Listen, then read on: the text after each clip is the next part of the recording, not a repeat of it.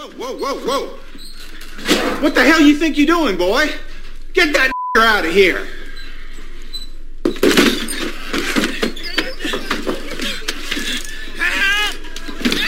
Innkeeper! Remember, get the sheriff, not the marshal. Alas. Now we must act as our own bartender. Okay, boys. Fun's over. Come on out. All right, folks. Calm down. Go about your business. You jokers will be gone soon. Now, why y'all want to come into my town and start trouble? And scare all these nice people? You ain't got nothing better to do than to come into Bill Sharp's town and show your ass.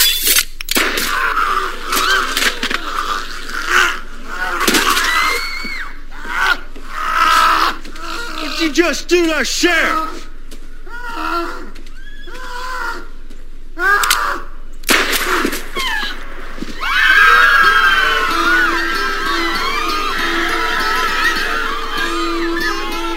Now you can get the horses.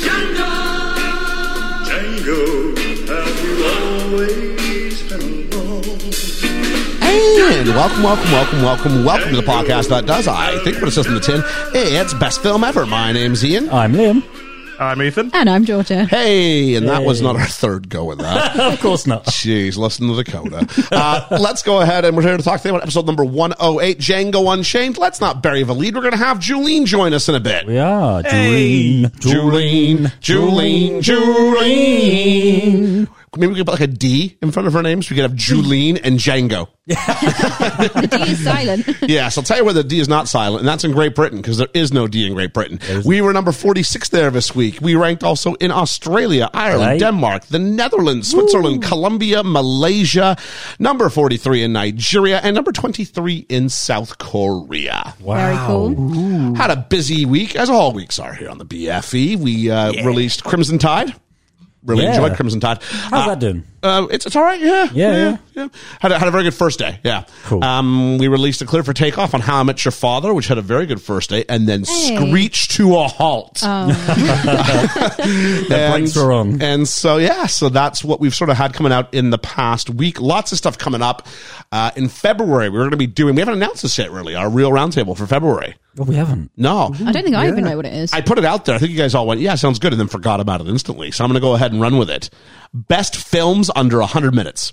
Oh, yes, I did see that. So February's a short month. Yep. Let's see if we can do something with shorter films. Shorter films. Best films under 100-minute runtime. And that is whatever. If you go on and it lists 98, I don't want to hear you go, it's 104 minutes, but 9 minutes, those are credits. No. Official runtime under 100 minutes. Because we live in an era of bloated movies now. We do. Yeah. We just watched a very long movie, and it was good. It was good. But there's something about being able to go ahead and get in there and say your movie and get out within 100 minutes. Mm-hmm. And so we want the best of those. So as usual, hashtag BFE Top 5, unless you're a member of the Patreon, in which case, give us your top 10. Whoop, whoop. I'm not Give us sure your top 10. if Showdown in Little Tokyo is about 70 minutes. You know? I have no idea. You're just saying words to me. I don't know what you're talking about. It's one of those kung fu movies he's no longer in the place for anymore. He's not thinking about kung fu movies anymore. It's Dolph Lundgren and Brandon Lee. I'm pretty sure that's about an hour and 10 minutes. Also, I don't know if we'll do it in February. We might wait till March, but the mailbag is once again open. You have any questions for us? Hashtag BFE mailbag. Hashtag ask BFE. Hashtag Ethan remember to read it this time. All available hashtags. You might. You know what we could do? What's that? I'm just thinking, as a Patreon exclusive, we could maybe just record like the Zoom version of that and just put that up for them to see, so they get to see us being wacky and answering questions. Just put it up as a video file. So basically your idea is just more work for me. Just press record, send me the video file, I'll upload it, and then they can watch it. Okay, you're right. It was not much work because video files are very small. Oh, I don't know. No, we're not. See? You could have convinced me they were. You could just record the Zoom thing like you do. We can record Zoom meetings. All right. We will think about the mailbag and what that might, how that might look. Okay. There we go. Just trying to invite you in content. We're also, speaking of comment, we're a couple of months away, less than 2 months away from our second birthday. Wow. Woo. 2 years. 2 years. Now I am this many years old. Wow. That would be 2 for I those was who saying can't this see is me. an audio format, unless There's a it's magic not. number. Well, kind of audio. We've got ourselves hooked up to the big screen TV. To the cinema screen here at the Studio of Awesomeness.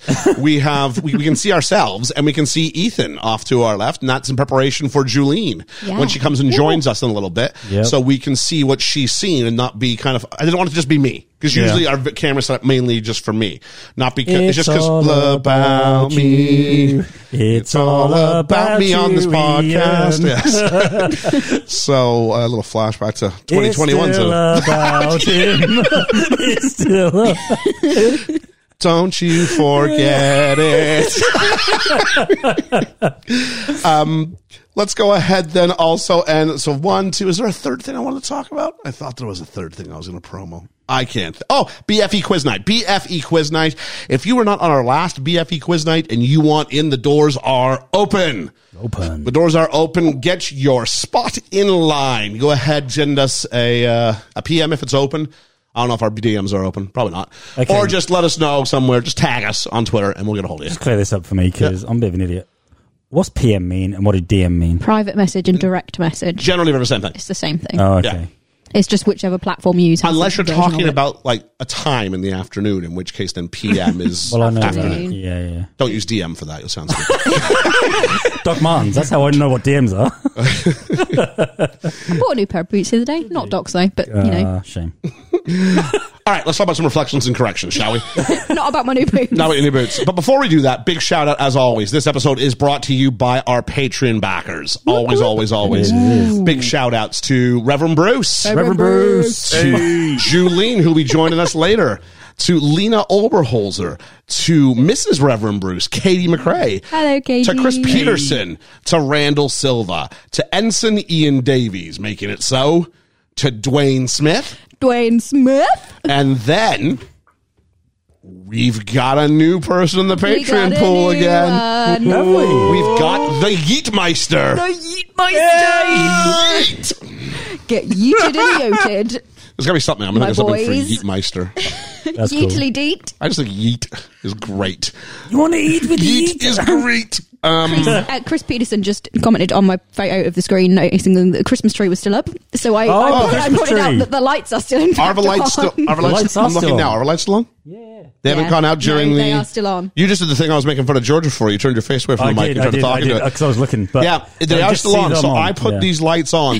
One pair of. It's not like plugged into the wall. I'm not like stupid. No. It's one, the lights won't turn off. I probably should have pointed that out on the Patreon. One pair of AAA batteries I've put in there, and unless you guys are sneaking new ones in, it's still It's it's still- still 24 hours a day, 7 days a week. It is now as we Since record the this 24th of December. February. What's the date? The Sixth? 6th, the 6th, the 7th, Sixth. 6th. Sick, yeah. Yeah, so it's still on Incredible. because I was visited by 3 spirits, and I'm keeping Christmas in my heart every day of the year. Yeah, Until the lights right? go out in mid-March. At which point, then it's over. Middle match. Yeah. Now Lights of March. let's do our reflections and corrections. Crimson Tide was a lot of fun. It was. It was. I enjoyed that.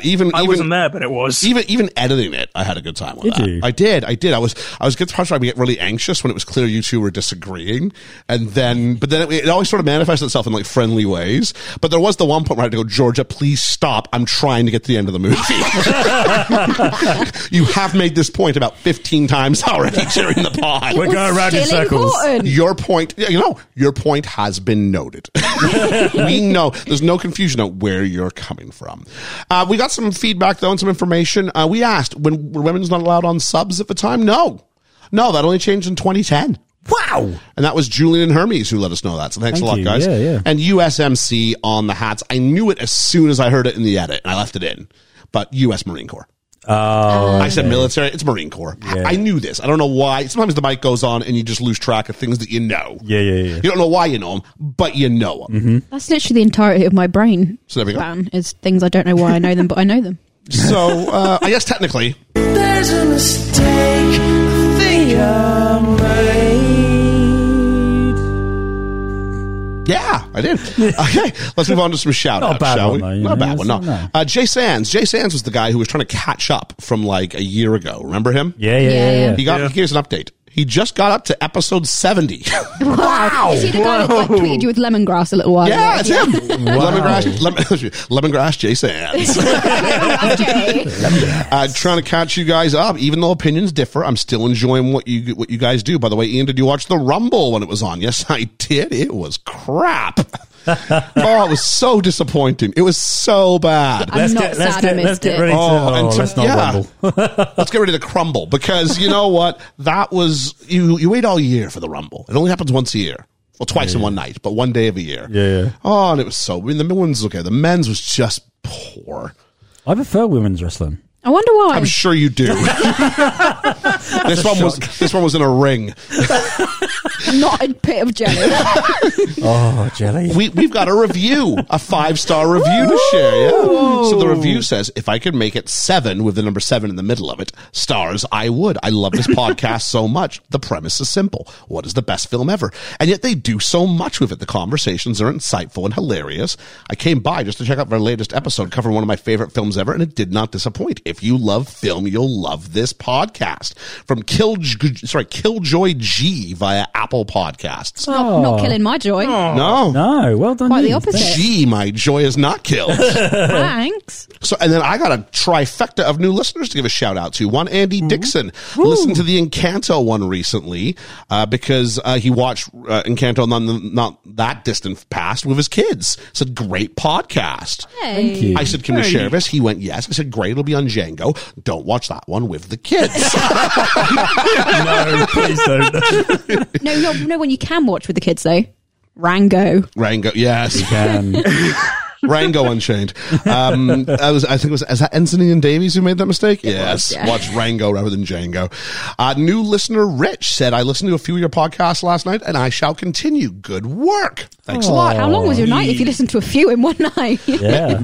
A lot of people listen to us as they're working if they work the night shifts. Yeah, it makes sense. And we're kind of good for that because really we're like your workday is just like 3 episodes. Conversation in your ears. People who tell us they really like us for a lot of road trip comments because you put one of our episodes on and by the time we get to the end of it, you've probably gotten where you want to go. That's pretty cool. And if not, a second one, you're definitely there. So yeah, it's all right. So that's like we're in the car with them. We're in the car. We're with. And so a lot of people tell me they like talk back like, no, you're wrong. And it's like, yeah, but it's like we're in the car with you. I like the fact they're engaging with us when we're not there. I do. So do I. Brilliant. Yeah. Ethan, you're saying I play like a menial video game where all I have to do is walk and do stuff and very slowly get plot. And these episodes are great for just getting to do stuff while feeling like I'm not boring myself. Wait, are these the ones where you are part of the podcast or the ones where you're not? Are you filling in the gaps for like, here's what I should have said? Here's what I should have said. To be fair, I'm always just quality checking like the Doctor Who ones, and whenever we do like, I hear you on the quality check. I do that with the main episode throughout the week on the work. Yeah. And finally, new listener, a little bit of everything, who said loving the podcast. Oh, thanks. Well, we're loving the feedback. Thank you very much. We are indeed. We got some love from Bigger Movie Pod, and thanks for the love first and foremost. And secondly, they were like, hey, maybe we could do something together. I'm like, yeah, maybe that's possible. And then I looked at where they tweeted from. They're from Cambridge. As in Cambridge, UK. As in Cambridge, UK. As in, like, that's a meetup that has to happen this summer. It Absolutely. Has to happen this summer. Take the road podcast or find a place to plug it in and just do something. Do some stuff. So that'd be great. And Ethan, you made mention that you're a student. Here we go. You're a student of Cambridge. You're a student from. I'll say you're a student from Cambridge. He's He's a student in Cambridge. If you say I'm a Cambridge student, doesn't that imply you go to the University of Cambridge? Yes. Yeah, it does. Yeah, I think it does. We have many universities in Cambridge. There is 2. No, it's like when it's like it's never the person. It's always the person's parents. So my son's a doctor. What does he do? I was once in a relationship, where like the cousins-in-law. One was an early childhood specialist in a classroom, ECE, and there's nothing, and that's a great job, totally a job that's needed. But the mother would go around saying, "My daughter's a teacher," and I'd go, "Sorry, where'd you get her BEd from?" And I could do that because I'm not supposed to know. I'm just playing dumb. I'm like, "Oh, where'd you get her BEd from?" It's in Canada, you have to have a Bachelor of Education. Yeah. And they go, "Oh, well, she's actually. Oh, okay. You said teacher, but your daughter's an early childhood educator. That's great." but in front of the whole room, right? So it'd be like, basically it's, just me going, no, don't say that. Be proud of a job they have, but if you have to inflate it, why are you inflating it? Because you don't think the job she does is good enough? Yeah, true. It'd be like if your kid was a nurse and you said that they're a doctor. Yeah. You know what I mean? Yeah. Why would you do that? Yeah, so Ethan, why would you do that? Why would you do that, Ethan? I need to make it seem like we have real validity with the film studies. The thing is that you do have validity. You do. Oh, no, So do the I rest just of say I'm a us. Cambridge student. No, I meant his uni. Cambridge. I meant his uni. Has validity. Yeah, it does. Yeah. Oh, yeah, my uni has validity. I was making a joke, but it's just easier than like, there's a word count on Twitter. Also, I was Yeah, and on a train. one sentence. That is not even an excuse. You wrote one sentence, two more words. Ethan has paid his penance. He Now. has. I have the bigger face on the screen. You're forgiven, Ethan. You're forgiven, buddy. I'm just having some fun. Yeah, we're just poking it. Also, it's a musical. Danny and Drew for the Love, Ian from Bit Dead, Vern from Cinema Recall, the So Wizard Podcast, Ocho, Duro, Parlay Hour. When Harry Met Movie said we are well worth your time. Oh, thanks. Thanks, guys. Alex from Main Street Finance for the love and every recommendation he always does. Resident Posty Russell. Hey, Russell. Hey. He thinks Hackman's best performance is Unforgiven. At least I think that's what he wrote. He actually wrote You Forgiven. Yes.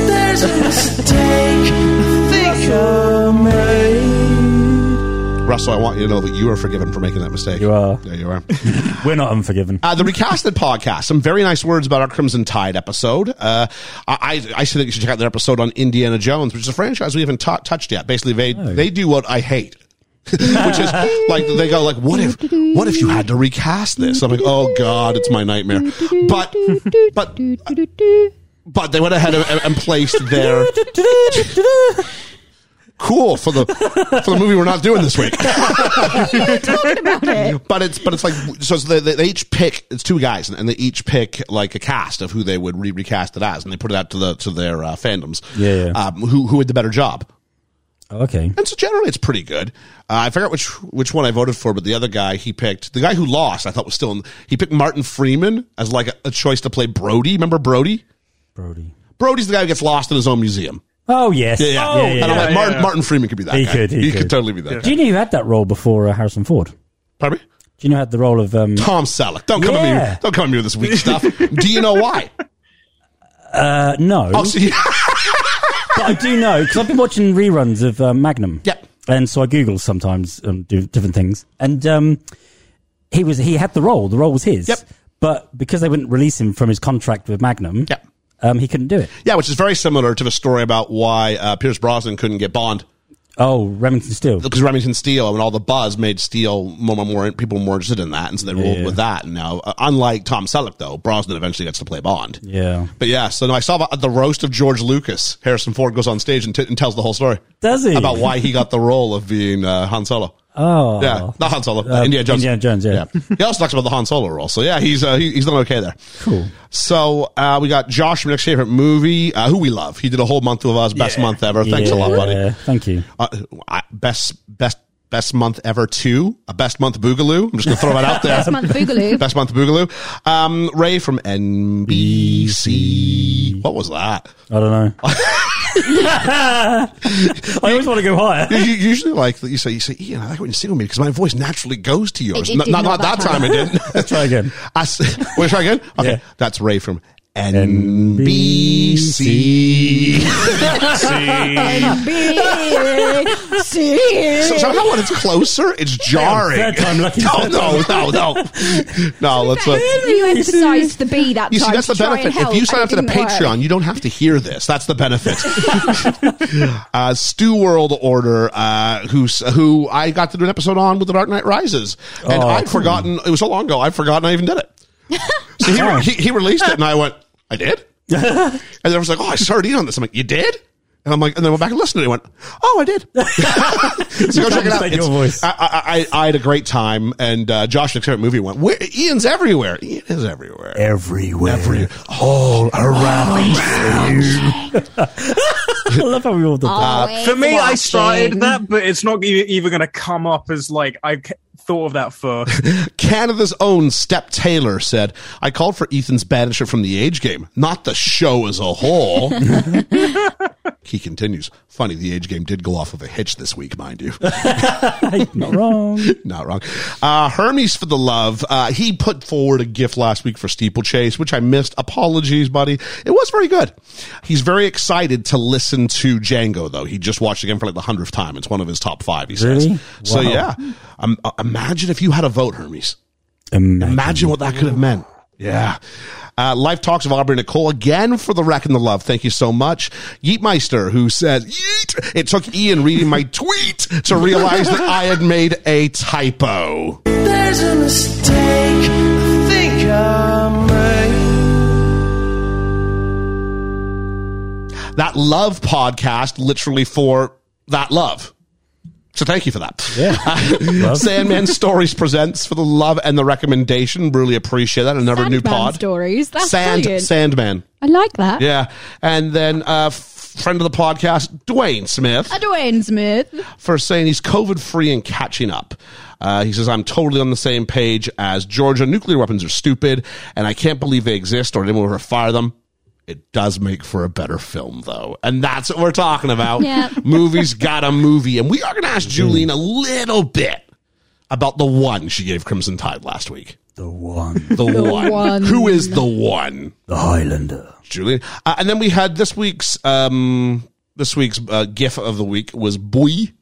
Julene, Hermes, and Dwayne Smith all gave me the same gift, so they're all disqualified. Ian Davies had the best one. It was the best one anyway, and it was the only one to do that one, so thank you very much. Boy, oh boy, Ian Davies, you picked the right boy. But there was no Jeff Probst gifts. No Jeff Probst. No. We went over. I think because Americans are probably the ones making the majority of the gifts, and they don't. Plus, it's an audible joke, and that's hard to do on a visual GIF. You can like Google Jeff Probst boy, and it. Does it show up? I don't know. Okay. So thank you for saying we could Google it, but we don't know if there's actually any Well, I'm results. going to find out. All right.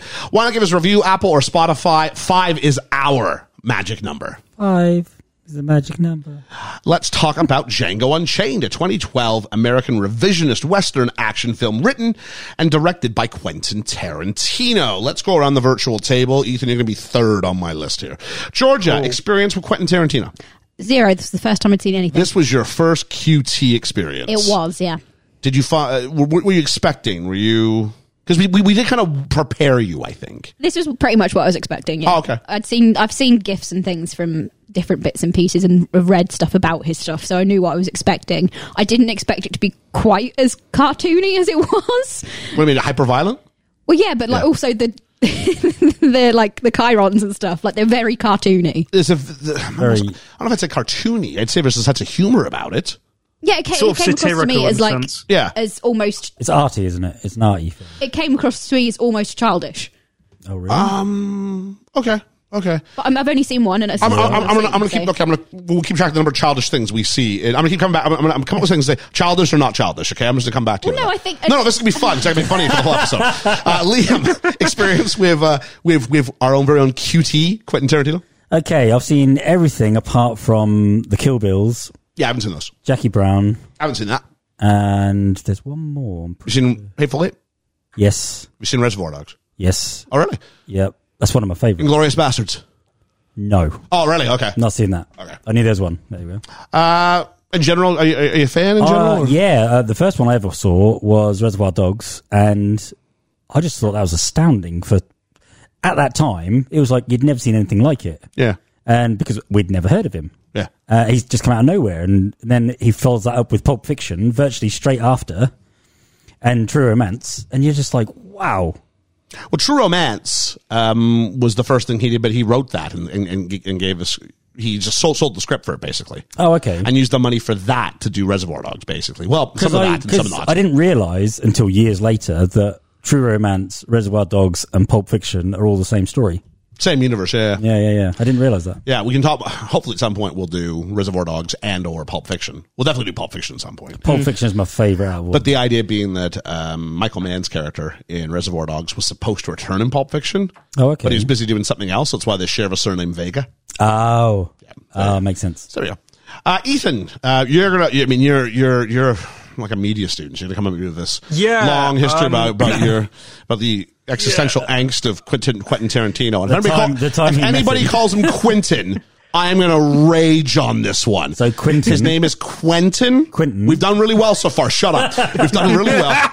There's nothing worse. I'm sorry. I'm going to do my own little film boy rant here. There's nothing worse than when I go ahead and listen to a film podcast and they call him Quentin Tarantino the whole time. It's Quentin.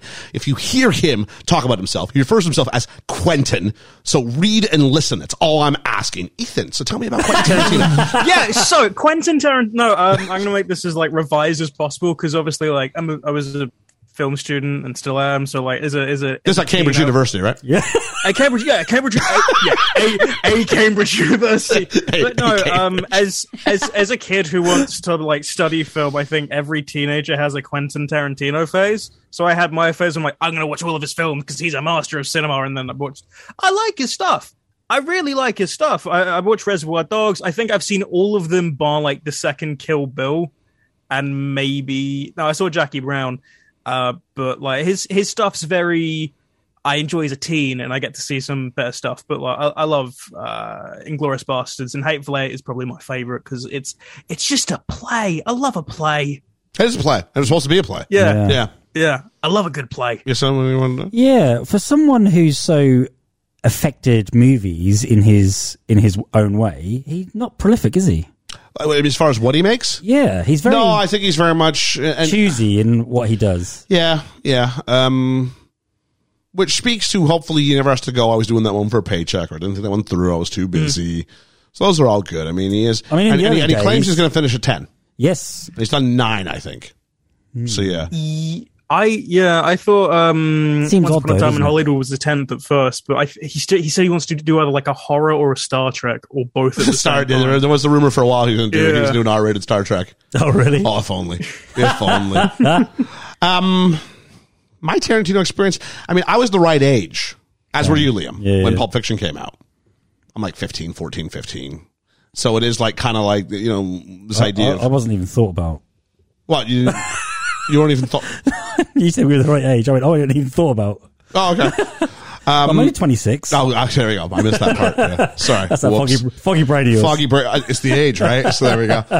So listen, I was right. We were 15. I was about the right age. 14, 15, and it was this cool, these characters who speak in like pop culture references, and the dialogue feels natural. Yeah. But it's not just plot heavy. It's just the kind of conversations people really would have in between doing things. What I love about it is he makes you like characters that you shouldn't like. There's elements of... Generally, in a Tarantino movie, there are no heroes. No. There are elements of good and bad. You might have characters who you like, but they're not good people. Yeah. Or there's some element about them which is a brutal failure. He makes violence look... comedic. Oh man, I don't know if this is we'll talk about it. I don't know if this is the start of his hyper-violent third act phase. He does that, doesn't he? I want to say Pulp's very not violent compared to this. No. I think Inglourious Basterds is before, and that's like how much violence can we begin with? Yeah, but that one was at least that military base. You could sort of explain that one. By the way, Julene, if we ever get talking about Inglourious Bastards, like, talk about historical accuracy on that one. And I will still go, I like the movie, even though Hitler doesn't, how things happen in that movie isn't really, when we get to the point, there will be spoilers then. I'll just leave it there. Yeah, leave it there. Anyway, so that's my perspective on Quentin Tarantino. It took us 108 episodes to get to our first QT film. We're just saying something because some podcasts will burn through 4 or 5 in their first 20 episodes. Yeah. That's why I like us. That's why I like us. Yeah. No, it's the idea being that, there are those ones you go, they'd hit that. So we can be like every other film podcast out there? Well, that's what makes us different, right? That's what makes us different. And I think the differences are what makes us unique. Yeah. For better or for worse. As well as our voices. As Liam's sitting here with his purple hair today. I haven't had a chance to comment on that yet. It's very good. purple, I like that colour. Thank you. So, a film obviously by Quentin Tarantino. Let's go ahead and start with some context, shall we? So, in 2007, Tarantino discussed the idea of a spaghetti western set in the United States pre-Civil War Deep South. He called this film a Southern stating that he wanted to do movies that dealt with America's horrible past with slavery, but do them in a spaghetti Western style. Not like a big issue movie. It's not like 12 Years a Slave, for instance. Yeah. Which I really like 12 Years a Slave. I don't know if I can watch that again. That's a hard part. I can watch Django again. Yeah. Now, this is literally my second watching. I watched it once years ago. It's my second watch too. I never really felt the need to go back and watch it. Third or fourth for me, I think, but that's like scattered between the last time I saw it was like 2015. Okay. For you, that would have been a long time ago, I guess. A long Yeah, time ago. like for you guys, it's for like us, for you guys, that's like 3 weeks. Well, I said 2011 the other day on the pod, so there we go. You did. So it says America's never really dealt with their past because they're just ashamed of it, and other countries don't deal with it because they don't have the right to. I think that's a good point. You know. Tarantino later explained about the genesis of the idea. He was writing a book about Sergio Corbucci when he came up with a way to tell this story, how the kind of this evil Wild West, a horrible Wild West, which deals with fascism. So he's writing this whole piece and thinking, I don't know if Sergio was thinking this, but I know I'm thinking it, and I'm going to do it. So he finished the script in April 2011 and handed the final draft to the Weinstein Company. More on them later. In October 2012, frequent Tarantino collaborator RZA said he and Tarantino intended to cross over Django with RZA's Tarantino presented martial arts film The Man with the Iron Fists. Something I can say I have not seen, I will never see. I've not seen either. But I expect if it was on, you would watch it. I would. Yeah. The Man with the Iron Fist. It sounds like a Liam movie. The Man with the Iron Fist. Yeah. So one inspiration for the film is Corbucci's 1966 spaghetti western Django, whose star Franco Nero has a cameo appearance in Django Unchained. I did not catch this. I didn't. Yeah. I believe he's one of the first slavers we see. Oh, is it really? I had I was using Prime, so everyone would be like, "This is the person it is. Here's some fun trivia." Oh, okay. So it's like one of the first slavers I think we see. Okay. It's either that or the mayor. So, principal photography began in California in November 2011 and went on for 130 days. Tarantino's longest shoot to date. Wow. And it was shot on 35mm film. Oh, old school. Tarantino that's is standard. old school. He does not shoot on digital. He has openly said, if you make me shoot on digital, I will never make another film. Wow. He is that committed. When he does Hateful Eight, he shoots on 70mm. Wow. Which is like no one shoots 70 70 mil. And it's so beautiful. Yeah. Because it's not perfect. Because pixels are perfect. Yeah. But this has the bleeding that like film does. That's why that is a has beautiful that certain look. This is a then. beautiful film. Yeah. Especially, I hate to say it, but on the big old TV screen we got here. Yeah. It was a beautiful film to watch. Sorry, Ethan, go ahead. He really respects like the craft to make like old style film while still modernizing it. He did a tour when Hateful Eight came out, I remember, of showing like the original 70mm of that film like around America, and it's incredible. Tell you what else was incredible. While filming on location in Jackson Hole, Wyoming, there's a place name for you, Jackson Hole, Wyoming. Quentin Tarantino ran down to a local movie theater to show samurai and Western movies from his own personal collection to the cast and crew. That's cool. That's cool, isn't it? That is, yeah. Let's start with deep dive, shall we? And we start with Columbia. Yeah. You said it was a real woman? Yes, that's based on a real woman, yeah. There we go. And then the Weinstein Company, and I just go, oof. Oh, yeah. You just can't. There's so much weight to it now, isn't there? 17 seconds in. Yeah. Then we have the theme, and I love a Quentin Tarantino opening because they're always heavily stylish. The songs chosen in a Tarantino film are part of the narrative. I think you said this when we were talking about it just afterwards. Yeah. They are part of a narrative, and there's this old spaghetti Western feel to it based on what we heard. And yet we get this really interesting sort of title sequence where we see Django, played by, well, we'll talk about him in a minute. But as the camera occasionally, like if there's a chyron saying someone's name, it will put Django out of focus. Yeah. And then when the chyron disappears, it'll put Django back in focus. And you know he's doing this like he's planning the timing of the chyrons. Clever. Of a title sequence, like as he shoots it. Yeah. It's amazing. He is amazing. Should we talk about the score? Before we do that, I guess the answer is no, we shouldn't. no, I just wanted to ask, because you keep saying it and I don't actually know what it means. What is a spaghetti Western? Spaghetti Western is a style of Western movie that came out of Italy, wasn't it? 50s and 60s? Late 50s, early 60s. Yeah, and a lot of them were shot in Italy. And they were shot really, really quick and just mass produced. So the quality would be and they were very kind of predictable in their sort of scope. But generally, if you fell out of fame in North America, If you're really desperate for a buck, Mainly like like pop it's- stars now would go put out a Christmas album. Yeah. Movie stars would go be in spaghetti westerns. And not only that, TV stars would too to get Yeah. back to break into movies, Yeah, which back- is what Clint Eastwood which is, did. and it's also a huge part of Once Upon a Time in Hollywood. Should you get a I chance was to about watch to that? say Yeah, that. yeah. Yeah.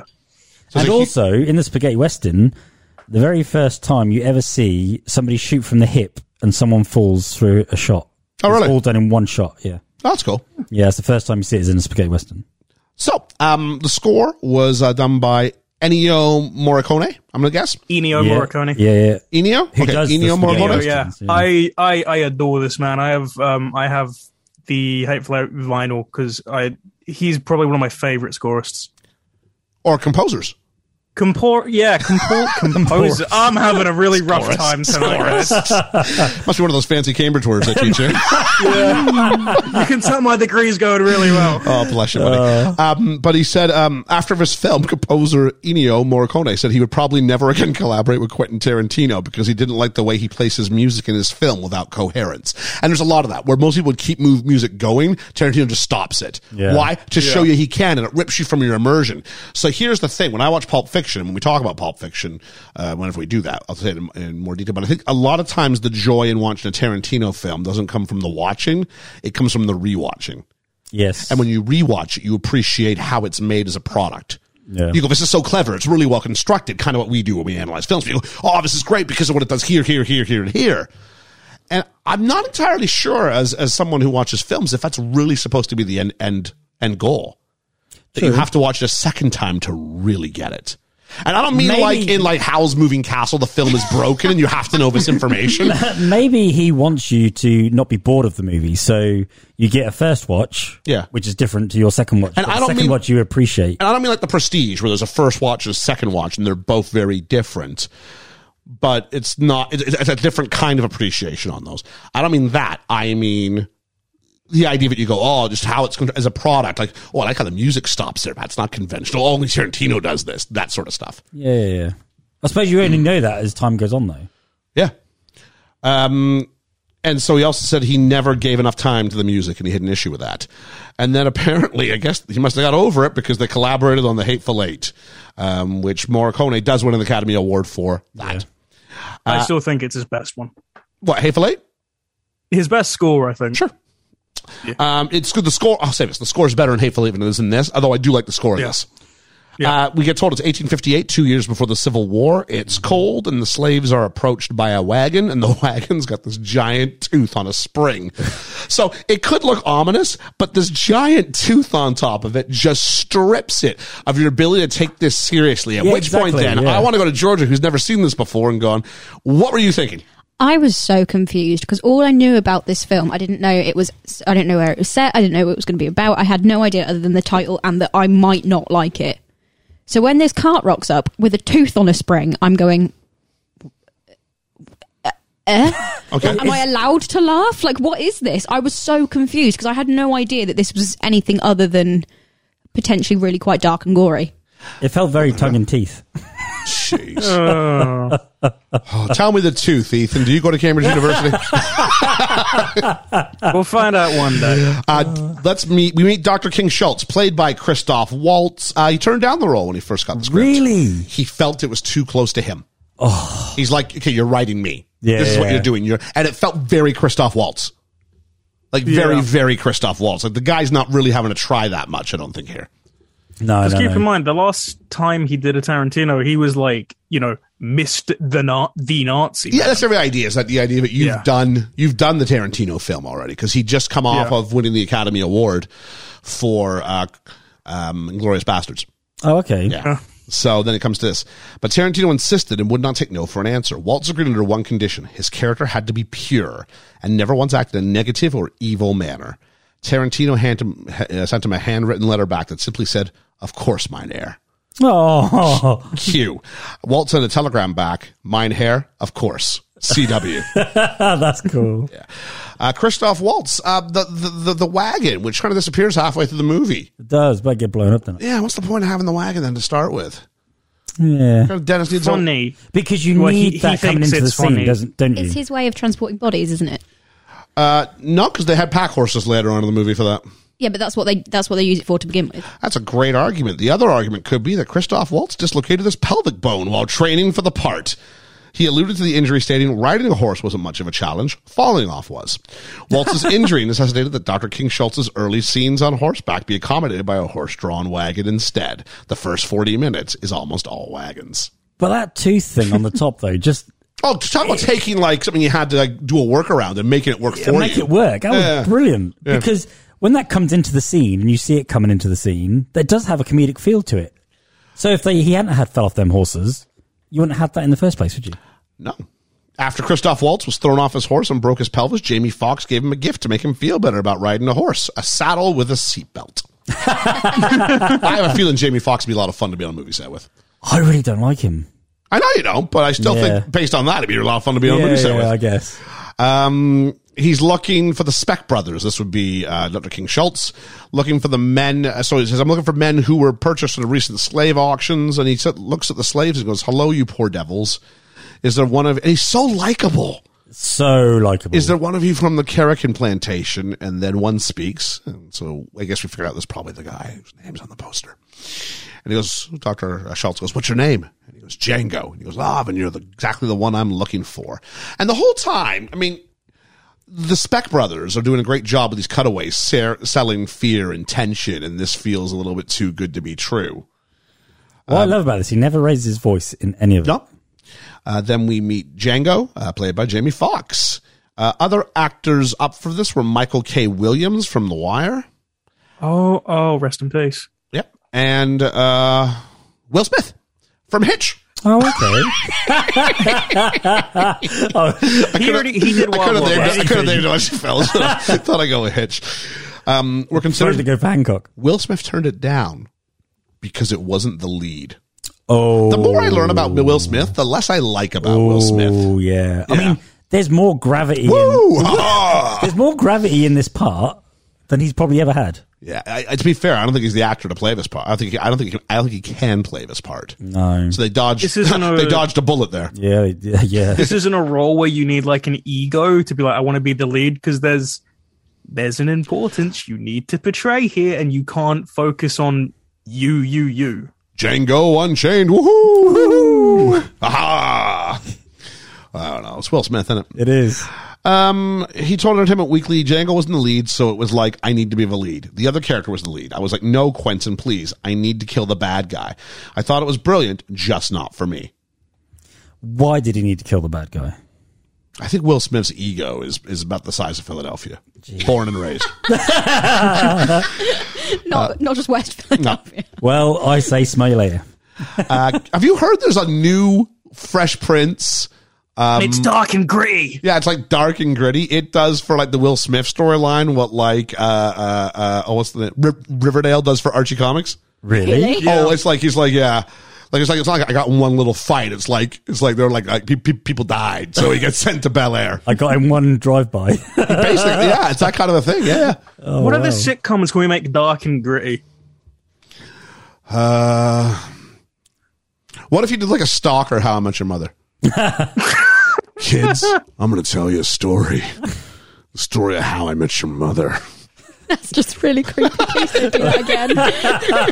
But you still get the cheery, like, ba, ba, ba, ba, ba, ba. There's just like this laugh track, but it's like completely inappropriate. Laugh tracks are like slightly slowed down so they sound really creepy. Yeah. Like, have you met Ted? It's not slowed down. It's a little bit the other way. It's just and it just the reason and it just stops like out of nowhere, nowhere. so we can send him to prison. Don't. So Cuba Gooding Jr. really wanted to do the role. I could see him doing it, but QT wouldn't consider him. According to Gooding, it's his biggest disappointment in cinema. Cuba Gooding Jr. I mean, he's famous for he's really likable. Is he really? Yeah, does he have credibility? He ain't got that edge, has he? I don't think so. No, he's got that likability about him, but he's not got that edge. Yeah. Even in when he gets his, he doesn't have like a mean streak in it. He's just very. When he gets his big bounty, it's show me the money. He was in a Western though. Was he? Yeah, he was in Lightning Jack, I think, with Paul Hogan. I have a feeling that wasn't a serious part. No. He played a mute, so he didn't have any lines. It sounds like George's dream role. She likes to just react and not have lines. Good at it. Yep. So Dr. Schultz has a gun pulled on him by one of the Speck brothers, and he just goes, "Did you get carried away with your gesture, or are you pointing your weapon at me with lethal intent?" It is a great word with words. Again, at this point, I'm not sure if I'm allowed to be laughing at this film. So And then it's really and then he confused. shoots one of them. He shoots the other brother. No, he shoots the one who had the gun drawn. He let his guy go out, doesn't he? He shoots the one guy, and then he shoots the other brother's horse. Yeah. In the head. Oh, it's gross. Like, we're like 2 minutes into the didn't film like proper that. at this point. No horses were harmed in the making of this film. I got no problem with a character who shoots a character of a horse. I got no problem with that.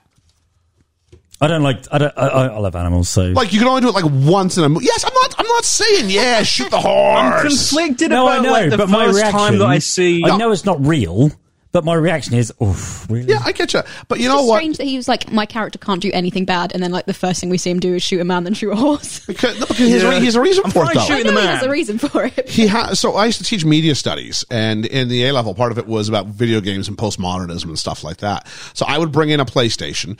I would put on Red Dead Redemption. I said, you can do whatever you want, but you have to be open to us explaining. Ethan, why do you do the whisper thing, buddy? It's really hard to hear. Just say, I like Red Dead Redemption.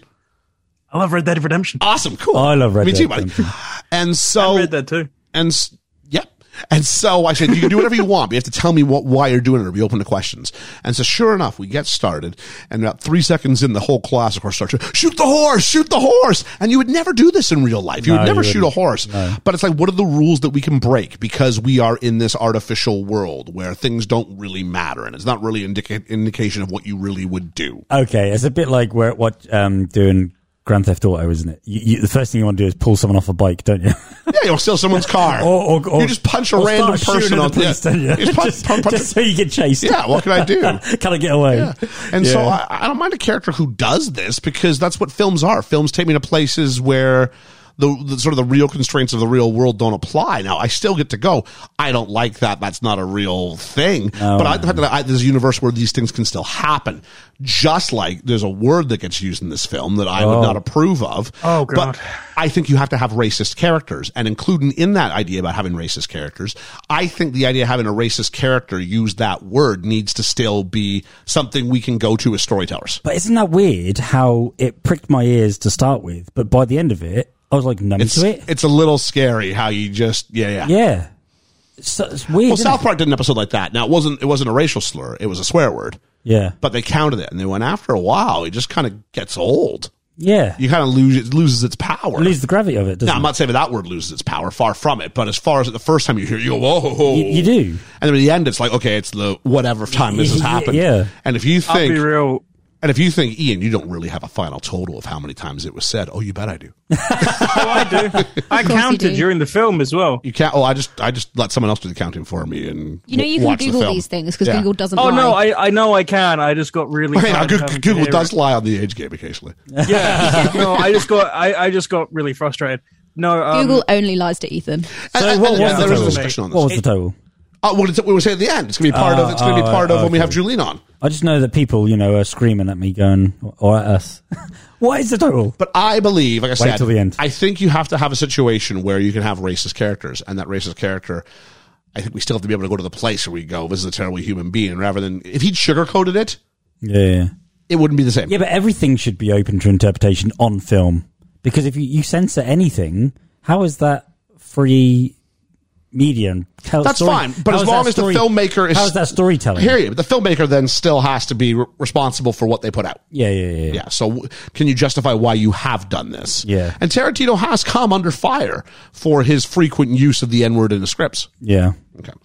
So where were we? We're way off the beaten path here. Mine was. All more right. like We were like just he shooting wrote Did you it get the way carried he away? could say He it. shoots the horse. Yeah. At which point it's like, okay. He goes, look, it was quite simple. Your brother pulled a gun on me, so I did that. I'm sorry shooting your horse, but I had to keep you steady. I'm going to go ahead. I'm going to buy Django. Everything is matter of fact. Yeah. And he's like, if you could keep your caterwauling down to a minimum. Which he doesn't. He doesn't. Which, of course, you wouldn't. No. But I And love the fact he still pays him. yeah. And this is why Django's got worth. He's the only one who can ID these brothers that Schultz is looking for. So then he pays for Django $125.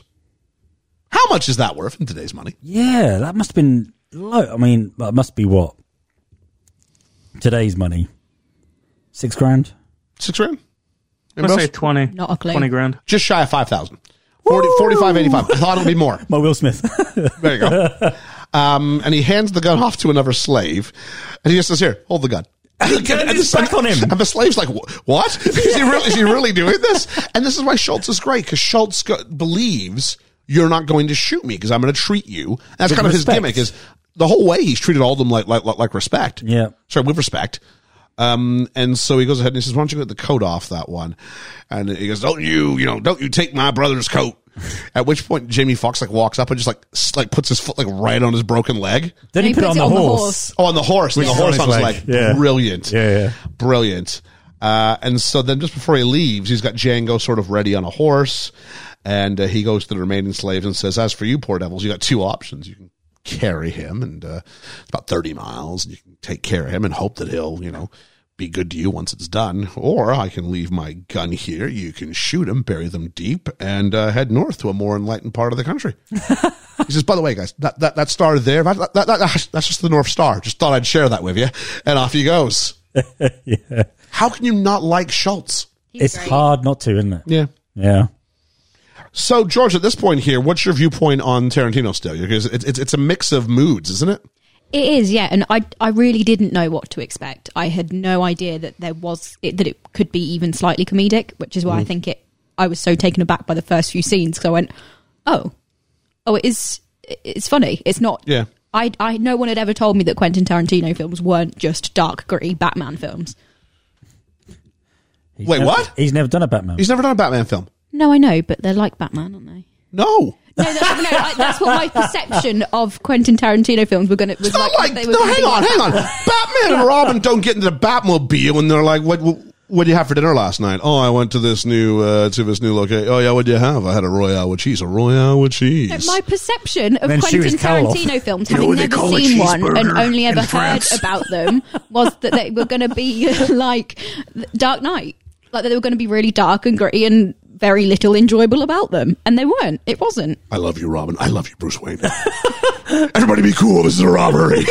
Everybody be cool. This is a robbery. All right. Any of you. I want the Joker Batman to is like stuck in the middle with you, but No, it's not. That's my point I'm making. It's not. I thought it was going to be. Why? Because I didn't know anything about Quentin Tarantino films. want People had told but just me. out of nowhere, you went Batman. No, I want Tarantino to do a Batman movie. Like this, it's quite dark and gritty. My brain goes to the Dark Knight. No, I was going for Train Spotting. You're just going, you don't like things that are kind of hyper violent out there. Well, no, because this is silly hyper-violence. Okay. This is the blood spurting 3 feet in the air. All right, It doesn't all actually. right. That's fine. The Dark That's what I mean Knight by is as cartoonish. dark and gritty as a smudge on my bathroom tile.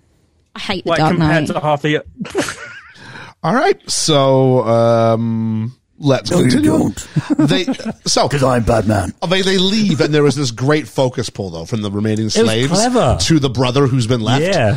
Brilliant. But we go to Daughtry, Texas, and they arrive in a 2-shot, and they're side by side, 50% of a screen each, which suggests equality, Yeah. which of course doesn't fly in pre-U.S. Civil War American South. No. As does the horse, because they say a different term, but they say they haven't seen a black man on a horse before. What I also like is if Jamie Foxx is to the right of him. Yep. Like he's his right-hand man. Well, he's to the right from our perspective. No, he's to the left of our perspective. I'm sure he's on the right-hand side of the screen. Are you sure? Positive. Yeah, me too. Yeah. I'm swear he turns up on the left. Check it out. Get a hold of us, folks. From our point of view. I'm not going to sit here and... Okay. Because I remember thinking halfway through, I thought, cool, yeah, he's No, always on that. I'm like 100% sure he's on the right side. Okay. Yeah. Because they would keep those sides. You can hit most that of the button movie for me if you want. Most of the movie long. There's a bit where there's a part where he is on the right, but it's not that point. Oh, okay. No, I'm not going to vote for that. Good lad. Because it's on the left, not on the right. So they go to the bar, and he wants to get him a beer, and the sheriff, the bartender runs scared into the street. Sheriff, you get the sheriff, not the marshal. And I'm like, there's going to be some reason for that, isn't there? And of course there was. There's a great double act in that Schultz acts oblivious to all the things that Django's not allowed to do because he's black. Django acts as like he's aware of everything he's not supposed to do. And somewhere in the middle, we have this really weird kind of like partnered friendship. What I love also is Schultz. What I love about him is he seemed to know where everything is going. He knows all the chess pieces before they happen. But there's just that uncertainty who's going to shoot first if that all goes. That's why he says, don't do any sudden movements. You know, he's got everything figured out. He's like a master detective. It's one of the many ways which this movie reminds me of Batman. Do you know who else Schultz reminds me of? Doc Brown. Why? Why? Because he's old? No, because he's like friendly and is a bit wacky and is just lovely, and it just reminds me of Doc Brown. Great Scott.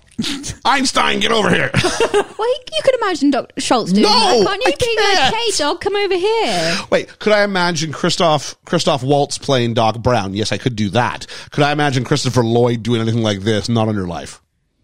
No. No. Just sharing my opinion. That's what this is for. Keep sharing. Yeah. You're going to write one of these times. And so there's a great dub. We said that already. Schultz, we find out, is a bounty hunter. And this is great because as Django asks questions, we get to be informed. It's a nice exposition device. Schultz, the bounty hunter. Django doesn't listen to learn from him. And he goes, I do kind of own you. And he goes, I'm going to make this slavery malarkey work to my benefit, but still, I feel guilty. Which is important because we need him to be the good guy still. Yeah. But we still need it to sort of work within the confines of the time and the era, I guess. At least for now. He needs him. Yeah. He? So he says, I'm looking for the Brittle brothers. You travel with me, we kill them. I'll give you your freedom and $75. Which isn't bad. If 125 was almost $5,000, probably about $3,500. Yeah. Not bad. Huh? The sheriff comes, and then Schultz shoots him in the stomach, and then he goes, walks around, and the whole town's like, what?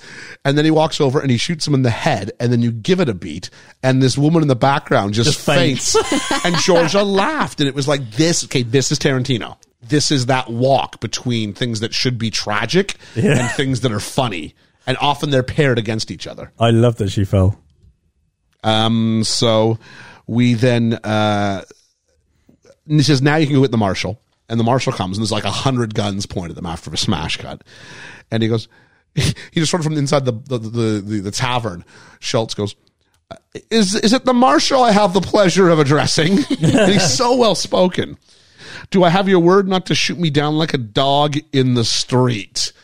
And he goes, yeah, I won't shoot you down like a dog. I'd hate to rob the hangman. So he goes over to Django and says, no sudden movements. Let me do the talking. And if I'm Django, I'm like, you do all the talking because I don't know what you've done here. No. And so it turns out the sheriff was a wanted criminal. He was a member of a gang and he moved over here, became the sheriff. So he finishes with the marshal. In other words, you owe me $200. Do you know that wasn't uncommon in the Wild West? Oh, no, because you can go reinvent yourself. Absolutely. You know, a lot of... Like in Les Mis. I don't know. I've never seen it, but I mean, it was proven that even like Wyatt Earp was a bit of a rumman back in his day. You had to be a hard ass guy to protect the town. And I think if you're a part of like a control, one of those ways, you got two ways you can do it. You got to do it for evil, or you can try and reinvent yourself and do it for good. Yeah, and most of them were crooks turned good. There you go. They camp for the night, and we find a little bit about Django's backstory. He wants to find his wife to buy her freedom. He was purposely sold separate from his wife. We get a flashback to when he was sold. And it's super orange. I don't know, Ethan, you probably noticed this. Like the saturation just goes like super orange in the flashback. Yeah, I want to show you the difference. And it seems really, really gray back then. I don't know if the orange is just the romanticism of them being together, or if it's the heat, or if it's, I don't know what it was. But it was very, maybe it's just to give a different distinction of time. His wife's name is Broomhilda. We find out that she speaks a little German. She was given the name Broomhilda by her previous owners.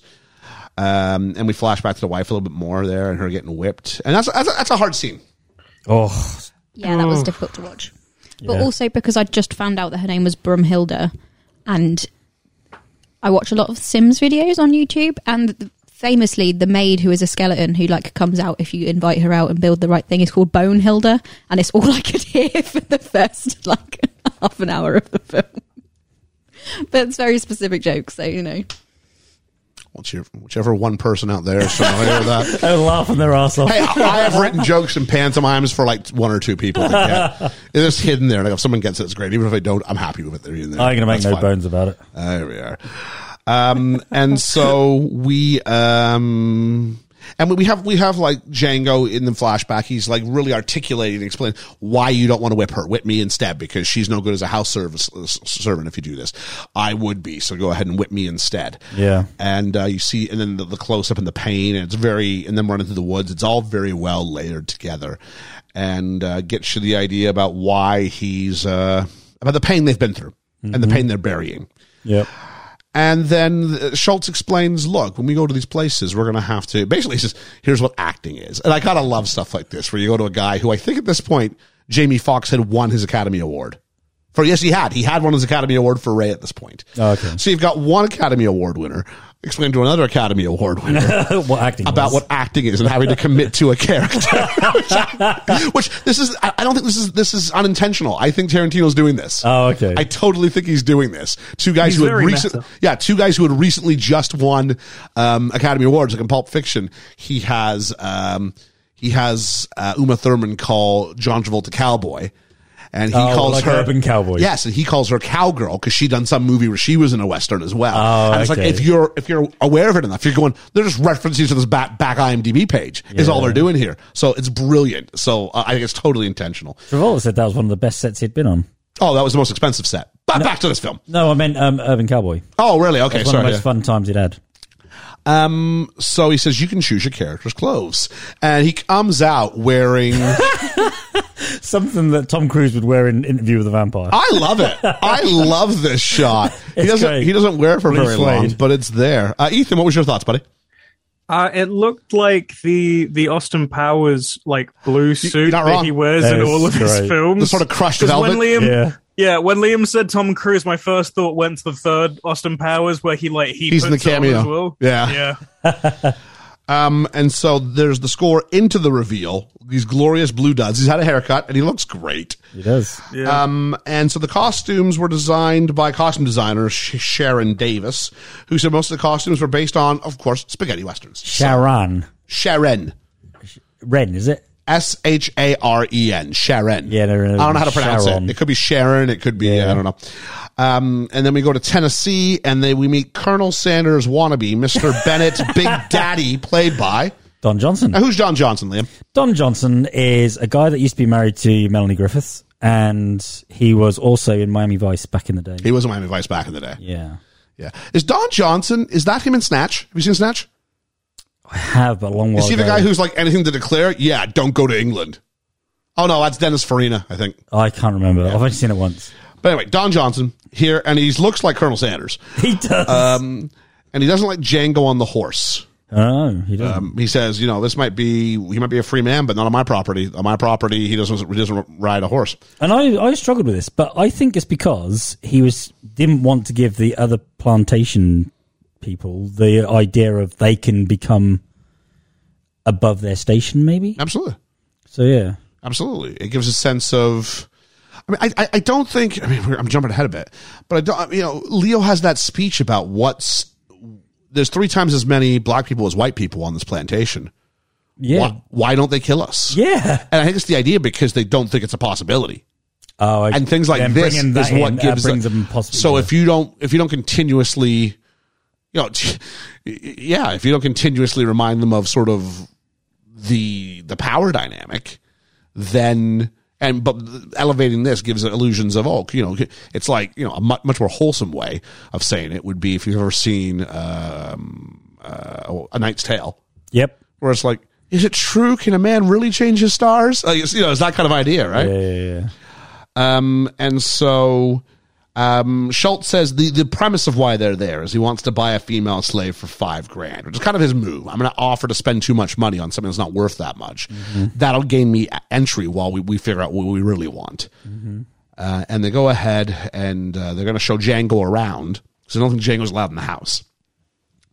And Schultz insists, but keep in mind that my Django is to be treated like a free man. He's not to be treated like a slave. Mm-hmm. And so the woman who's supposed to be shilling him around goes, so does that mean I should treat him like white people? and Schultz nods his head, but Big Daddy goes, no. Without a beat. It's a great visual joke. It is. And then they explain, no, just don't treat him like a slave, but don't treat him like a white person. Treat him like a damaged white person's kind of. Oh, he mentions that guy in town, doesn't he? I don't know who he was, but I think it was supposed to be some guy. Yeah. And so then we go to, we find out, because as Django's walking around with this woman, she finds out that there's 3 brothers there. They've changed their name, but it's the 3 brothers they're looking for. He has a flashback, remembers that it is the 3 brothers. Eye patch, doesn't he? One is the eye patch. Another one, he's from Lost. I wish I remembered what his character's name was on Lost, but I was like, hey, he's from Lost. You always do play a bad guy, don't you? That would be the kind of the big one who was in charge. Oh, he's got that. Not the last one, but the one who was sort of ordering it. Look. So in this case, it was the guy whipping. So they end up. He's whipping this poor girl because she dropped some eggs. Yeah. Maybe next time you think of that before you drop some eggs. I'm like, jeez. So Django's got a bit of a trigger finger, which we learned throughout the movie. He's got a hard time controlling it. He shoots one, whips another one to his death. And then by the time they get out, Schultz is like, what have you done? I killed the first 2. Is the third one. Is that one? Are you positive? And he goes, depends. What do you mean it depends? Depends on what positive means. Yeah, he's got no idea what positive means. It means he's sure. Okay, yeah, I'm sure. Bang, he's dead. And an impressive shot from quite a ways away. Basically, Big Daddy comes out and everybody comes out with the guns blazing. And we have the same thing as last time. Yeah, standoff type. What you don't realize is, if I can get the warrant, here's what I'm doing. I'm a bounty hunter. They're all wanted. There we go. You jumped over one of my favourite jokes, which is when after he's dead, he goes, I'm positive he's dead, because he's just letting me into the word. Then comes a really weird side little scene here. I never thought I'd write this in one of my notes, but cue the Ku Klux Klan. Big Daddy wants to attack Schultz and Django, and it's a brilliant score as they all kind of come down with their hoods and the fire. And the fire against the night sky. It's just a visual. It shows. Yeah. I mean, I think the reason they used sheets over themselves was because to make it have fear in you, because you see a motionless face. You know, you can't identify anybody. Well, it's anonymity, so you're both anonymous, but there's also a huge horde of you. Yeah. Yeah, I mean, it's also cowardice. Yeah, it is very. But and so what they do is they show how stupid they are by using mockery here. It's clever, and it's the idea that the eye holes don't line up. And as you think about it, you go, actually, that would be really difficult to do, because riding a horse, it'd be moving around in your head. How are you seeing through this thing? And so the first one to take and so you get a pop, of course, because the first one to take his hood off, besides Big Daddy, is Jonah Hill. Yeah. And you're instantly ripped from the film, and you go, it's Jonah Hill, which is the point of it. Yeah, and it weakens it. It makes it funny. It does. And it encourages us to laugh at them. And he's only in it for that bit. Yeah, that's it. Which is great. It's really close to the halfway point, so you get your sort of somewhat breather from what you're about to experience. Liam was still awake, so it was nowhere near the halfway point yet. We were at 10 minutes in. I said somewhere near. You're right. So Django, it turns out, is underneath the wagon, and Schultz shoots the wagon because his knee or ankle, whatever it was, is healed up now. And it blows up, and then Django shoots Big Daddy from 50 paces, and we find out he's a natural. At which point, he better be a natural, Schultz, because you offered up the shot. You did, yeah. But then again, Schultz made the shot. I want to say Schultz because of Dwight Schultz. No, it's Schultz. Yeah. Okay. But I think he's such a good marksman anyway. He would have been able to get him anyway from a distance. Yeah. Jonah Hill had been offered a part in the film, bigger, but he couldn't make it because he was in The Watch. Another part was offered to Sacha Baron Cohen. Really? But he was off shooting Les Mis. Oh, well, couldn't make it work. I can understand why. Then. Joseph Gordon-Levitt said he would have loved to have been in the film, but couldn't appear because he was supposed to star in and direct Don John. Ever see Don John? Yeah. Him and Scarjo? No, I'm thinking the wrong thing. It's not very good. It's okay. Oh, okay. I'm learning from the people that turned this down. They didn't really do it for the best because The Watch is awful. Kevin Costner was supposed to be in at one point. Oh, cool. To play a character called Ace Woody. And that part of it got made too small for him to do it anymore, or it was cut or something, yeah. Oh, that's a shame. I'd like to see him in that. And so we kind of end Act 1 with the backstory of Broomhilda, as far as not the character Broomhilda, but the legend of Broomhilda. And Django's asked by Schultz, do you like the bounty business? And he says, do I like it? You shoot white folks and they pay you. And so they go for an alliance, and the deal is that Django will get 1/3 of all the bounties. And he says, why are you doing this? And he goes, well, I gave you your freedom, so I feel responsible for what you do with it. And secondly, it's not every day when a German meets a real-life Siegfried, and that's kind of a big deal because, Broomhilda was taken by was it father? Her father, who was like the god of gods, yeah. Yeah, put on a mountain, because Germany was always a mountain.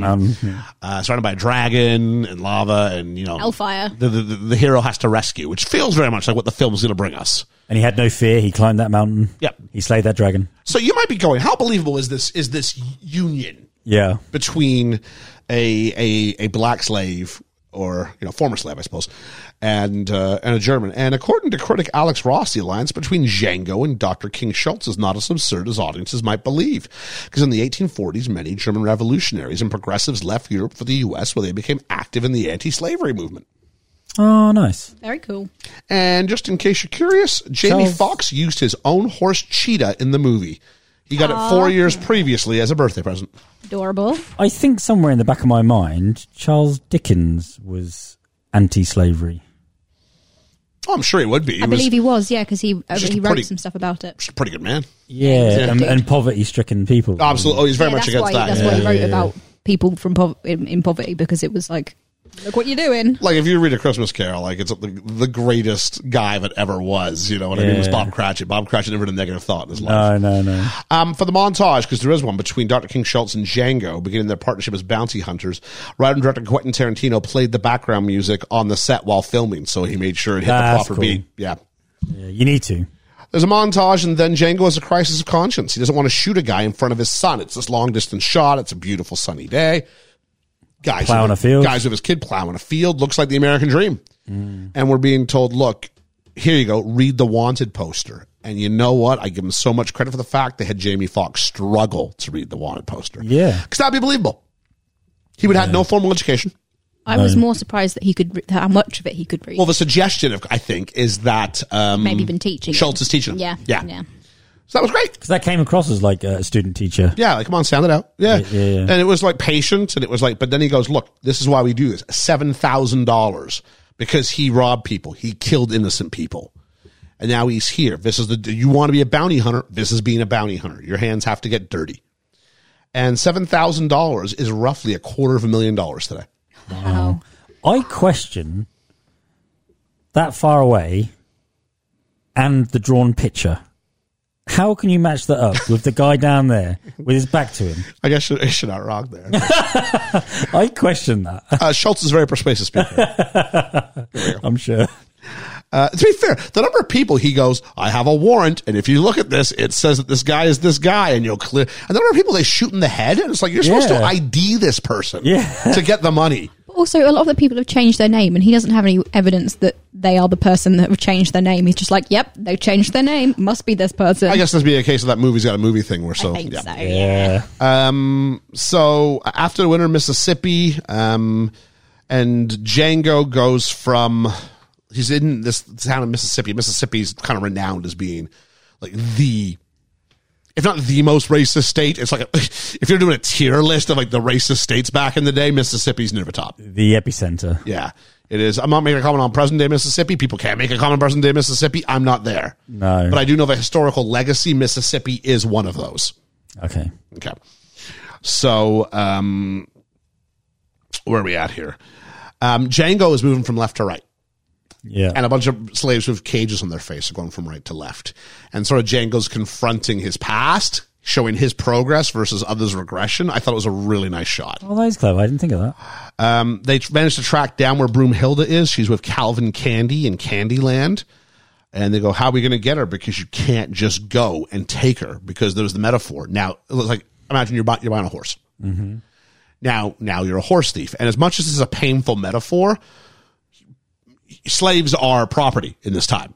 Yeah. So you'd be like, you stole someone's property. So the closest sort of thing you could do would be like this. And what happens then, they kill you because you kill horse thieves. And the horse goes back to its original owner. The thing Liam gets so excited he throws a pen. Well, no, because that just reminded me of something. Because I used to think as a child, you know, they had them posts where they'd tie the horse up and go into a saloon or hitching post. Yeah, right. I'd go. It's not like it's got a clamp on or anything. It's not like, you know, you can just easily untie it and just take it. Where are you going to go? No, I know, right? Yeah. But then it's explained to me years later that why there was such a penalty with horse thieving was because of this. Yeah. So everyone abided by this, and it was a big thing. So if you made shoplifting punishable by death, I bet you people don't shoplift. Exactly. Yeah. And that's what they did. They made it such a severe offence that people left other people's horses alone, apart from if you were bad, I guess. Yep. Or desperate. Desperate, yeah. Yeah. So they said, we need to get a bill of sale. It needs to be legal. And so they ask him, here's your next character. What do you know about Mandingo fighting? And Mandingo fighting, I guess, is like UFC, but just for black slaves. And it's until the death. Yeah, I gathered that, yeah. So that must play havoc on your psyche, mustn't it? Knowing that each time you're going in, this could be your last, but you're fighting to the death each time. I mean, we talked about it not nearly in as brutal terms when we did Gladiator. Yeah. And the idea is you're going up and you're the dying or you're coming back to fight again. Yeah. But that's your life now. Crazy. And what does that do for your mental health? And we see that later in the movie as well. Yeah. And so a Mandingo, they're presenting themselves as a Mandingo investor and a Mandingo fighting expert. And Django has a problem with this. He says, like, there's nothing lower than a black slaver. Nothing. He goes, not even the head servant in a household, which that'll come back. Yeah. And they go, fine, this is your character. So give me that guy. Be that guy who was no one lower than. And that's got to be, I mean, it isn't because to Schultz, this is just you're playing a part. Yeah. But that's easy for him to say. You know what I mean? Yeah. If you haven't been there and lived it, it's easy to say than do, isn't it? Yeah. He's still going from his past and he's moved forward. He don't want to go back, does he? No. Ethan, any thoughts, buddy? It's just difficult for me. I'll be honest, like this is a very difficult film. You've been very quiet today. Yeah, I'll acknowledge that. I don't have negative thoughts on this film. I watched this last night. I had to mull over it today. Like it's been a very, this isn't my train spotting, but bloody hell, like it was difficult. Okay. That's nothing against the film. No, it's okay. It is a tough movie. It's nothing against the film. If anything, that's kind of a praise. Because the realism is like not too much, but it's very real. Borderline, isn't it? I'm just thinking with my podcasting guy hat on. I've heard much from Ethan to make sure I'm including him in the conversation. Because usually you're kind of jumping it, which is great. And usually I would. Usually we can't shut you up. So in my head it's going, we've had a couple jokes with Ethan. I want to make sure he's okay and he knows that we still love him. No, I am okay. Still love it's you, one of those Ethan. things like there'll be a point where I talk and we're getting close to it, but it's like I need time to mull. And Georgia, any thoughts from you on this point? We're talking about this sort of how you doing at this point in the film? Here's the movie's going. He's already won his freedom. He needs to get his wife. Yeah. We're gonna go here, but this involves him presenting or pretending. You were sort of picking up on this, like he was gonna pretend to be a black slaver. Yeah. Okay. I was there with it, and I was kind of like, okay, I'm a bit conflicted now about whether. But I think it should be because he is too. Yeah, whether Schultz is a good man here or not. Oh, okay, it's him going, because you could probably find a different way to present yourself. Question: to get into watching it for the first time, were you expecting at any point for Schultz for the other shoe to drop, and for Schultz to turn on him and be kind of a villain? No. Oh, Yes. you're okay. No, I was on board did with the him. first time I watched it. I kept thinking he's too nice. I think when we started going towards Mississippi, I sort of was until we meet the guy who clearly is the villain. Yeah, and when you see him sort of react to certain things, then I was like, nah, that's you wouldn't do that. So they're going to go into this meeting, and Schultz is the investor, wanted to start up his own Mandingo enterprise. And we've got Django is the fighting expert. And then we get told this is Calvin Candy. He prefers Monsieur Candy, and he goes, okay, I'll speak to him in French. He goes, no, don't do that. He doesn't speak French. It'll embarrass him. But he insists on being called Monsieur. So like he's already a figure of ridicule before we meet him. And when he goes into the room, we see the back of his head, and he speaks to, and Tarantino's big on introductions with back of heads, Marcellus Wallace in Pulp Fiction. Yeah. But we get that. And then finally we get the reveal of who it is, and we do like a super power zoom as soon as it happens. Clever. As he He smiles. loves those zooms in this He film. does. Another reason why it makes me think cartoony. It's like very comic book. That's a cartoony kind of intro. I'll give you that. And the blood. I haven't been doing my. So how far? So Georgia, so far does it seem childish? I didn't mean childish. I meant cartoon comic like, Okay. and I think that comment stands. Leo DiCaprio, of course, plays Calvin J. Candy. I'm assuming you recognize this was Leo. Yes. Okay. Yeah, he's one of the faces I do recognize. At the end, I do want to know if your rankings would be different now about Leo. Where you put this in Leo's This is performances? probably the best I've seen him in. Oh, okay.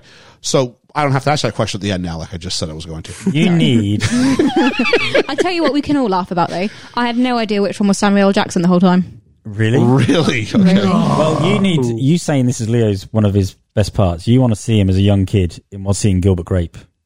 But let's get back to this, because we got to get to Julie. No, I know, but he's brilliant in that. Leo DiCaprio, who's this role, the first time he played a villain since The Man in the Iron Mask, which is a bit of a cheat because he played both parts in Man in the Iron Mask. He did. I liked him in that as well. Yep. Was uncomfortable with how horrible and explicitly racist his character was. However, Tarantino convinced him to be as menacing as possible, saying if he didn't take it all the way, people would hold it against him forever. I think 100% true. Yeah. You can't go halfway with this character. I don't think you can. That's more disrespectful, I think, than actually Then go doing it justice. Excluding films with the cast is billed alphabetically, this is the first time in 16 years that Leo didn't get top billing in a film he was in. Oh, really? Take that, Will Smith. Yes. Woo! But then you pipe and smoke it. I mean, come on, it's just no, yeah, realize what the movie is. Exactly. Yeah. And Leo's good at that. Do you have the story about what was said to him, like when he was being apprehensive about saying certain words? I'm coming to that later, yeah. Okay, cool. Let me get to the part where the characters, because we have to be introduced to the other character, yeah. So Leo was originally the first choice to play Colonel Hans Landa in Inglourious Bastards. Oh. However, Tarantino decided that German-speaking actor should portray the part, and the part went to Christoph Waltz. And now we've got both of these things smashing into each other.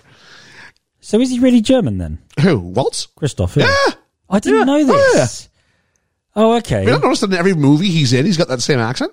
Well, I loved his voice in this. I just think he's a great actor. Georgia, did I you haven't recognize seen that many Christoph things- Waltz was the guy in the Bond movie who's in the jail cell who... Oh, no? Okay. No. Interesting. Not at all. Candy Yes. takes a long look at Django as he walks by. How long did the fight scene feel? Very long. Ages. I'll be real. I turned the film off for a bit during that fight scene. Like that was where I was like, this is hurting me. Like it's just affecting me. And they too don't much. show you the death, but they show you the reactions and you hear it. And you hit his legs flop. Yep. Yeah. Django is questioned by Candy, and we have closer shots of Fox and Leo as they get intense with each other. And they turn down the Mandingo fighters, and there's not a good enough fighter there. And so these are the ones you want to get rid of, but there's nothing of quality here. So I want something you don't want to get rid of. They say, well, I don't want to get rid of it. How are you going to talk me into it? Simple. We're going to overpay. Throw money at you. 12 grand. Which is... Oh, I looked this one up, but yeah, if 7 grand was $250,000, 12 grand's got to be almost $500,000. Oh, Jesus. Yeah. So they go to For a person? Yep. Wow. Who you're hoping to get 5 fights out of, I guess. Wow. I think you'd die for 12, wouldn't you? Because he says he pays. $1,000 a fight. Yeah, but he's not the one paying for this now. It's someone else paying for this. Actually, no, I think he only paid 500 for him, didn't he? And that was Yeah, expected 500, yeah. 5 fights. So on the way to Candyland, they come across a fighter in a tree who had run off. And he's having a mental breakdown. He's having an emotional breakdown. I can't fight anymore.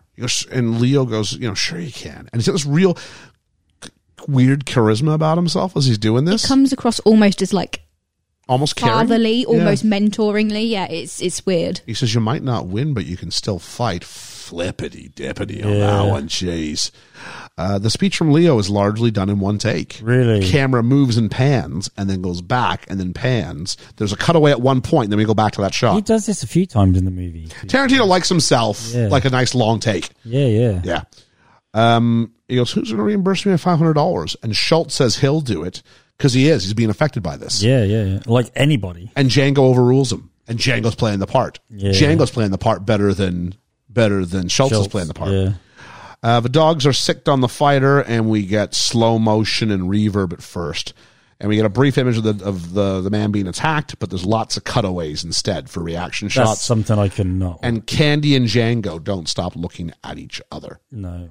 And Georgia doesn't look at the screen. In an interview, I don't blame Tarantino you. said originally the Mandingo fight scene and the scene with the dogs were both longer and more violent. Wow. He said he felt like he was going to traumatize the audience, so he cut both scenes down. Good. That's probably him maturing, because as a younger man, he would have kept them in. He'd want to, wouldn't yeah. He bragged about Reservoir Dogs and people walking out. Yeah. And he says, how Harvey Weinstein, again, there's that name again, tried to say, you need to shorten it. You need to cut those scenes. He goes, no. He goes, and Harvey was right. He's of course Harvey was right. Yeah. I think he's learned. Yeah. But the only time you'll ever hear me say Harvey was right on this podcast. Where are we at now? On to Candyland. Django and Schultz are now at the rear of the procession. Django continues to imagine his wife is everywhere. He keeps seeing her throughout the movie in different places. Mm-hmm. The score is sensational. And then we meet Stephen, played by Samuel L. Jackson, the head servant at the plantation house. Stephen was described, it says Django was described by Samuel L. Jackson in an interview as Shaft, but on a horse. It marks the 5th time Tarantino and Samuel L. Jackson have collaborated in a director-actor relationship. Yeah. I guess that would be Pulp Fiction, Jackie Brown. Oh, he was in Hateful Eight as well. This is before Hateful Eight, though. Oh, yeah. Is he in the Kill Bills? I've not seen Kill Bill. Yeah, I don't know. I know he's the voiceover. Is he the voiceover for Inglourious Bastards, or is that no? Yeah. He's the voiceover for Inglourious Bastards. Okay, yeah. it's 3. Because then Tarantino's the voiceover for Hateful Eight. Like they're switching around. All right. So anyway, says the 5th, I believe him. We get a shot of his eyes coming into focus to see Django on a horse, and he's angered by this, and this is a real interesting character study. The black head servant who hates a black free man. Is this accurate? Is what accurate? Like, because I mean, I don't know a lot of American history, and I don't know much about slavery. But were there black head servants who thought like this? There'd be a head black servant. I don't know. I can't speak to the other side of it. To what extreme does this take this? Because he outs so many people. I think the reason I don't know. He takes umbrage to this is because he's been the head guy of. He's gone to the top of his game in where he is in slavery, and then to see someone else above him. I don't know. Because that's what he wants. I don't know. I don't know, because I don't think he does want it. No? No, I don't think he wants it at all. He's almost accepted where he is and likes where he is and likes that he can almost be. It's a really sophisticated thing. I don't know the answer to this. I mean, we're hypothesizing. But no, the movie doesn't tell me he wants more. Far from it.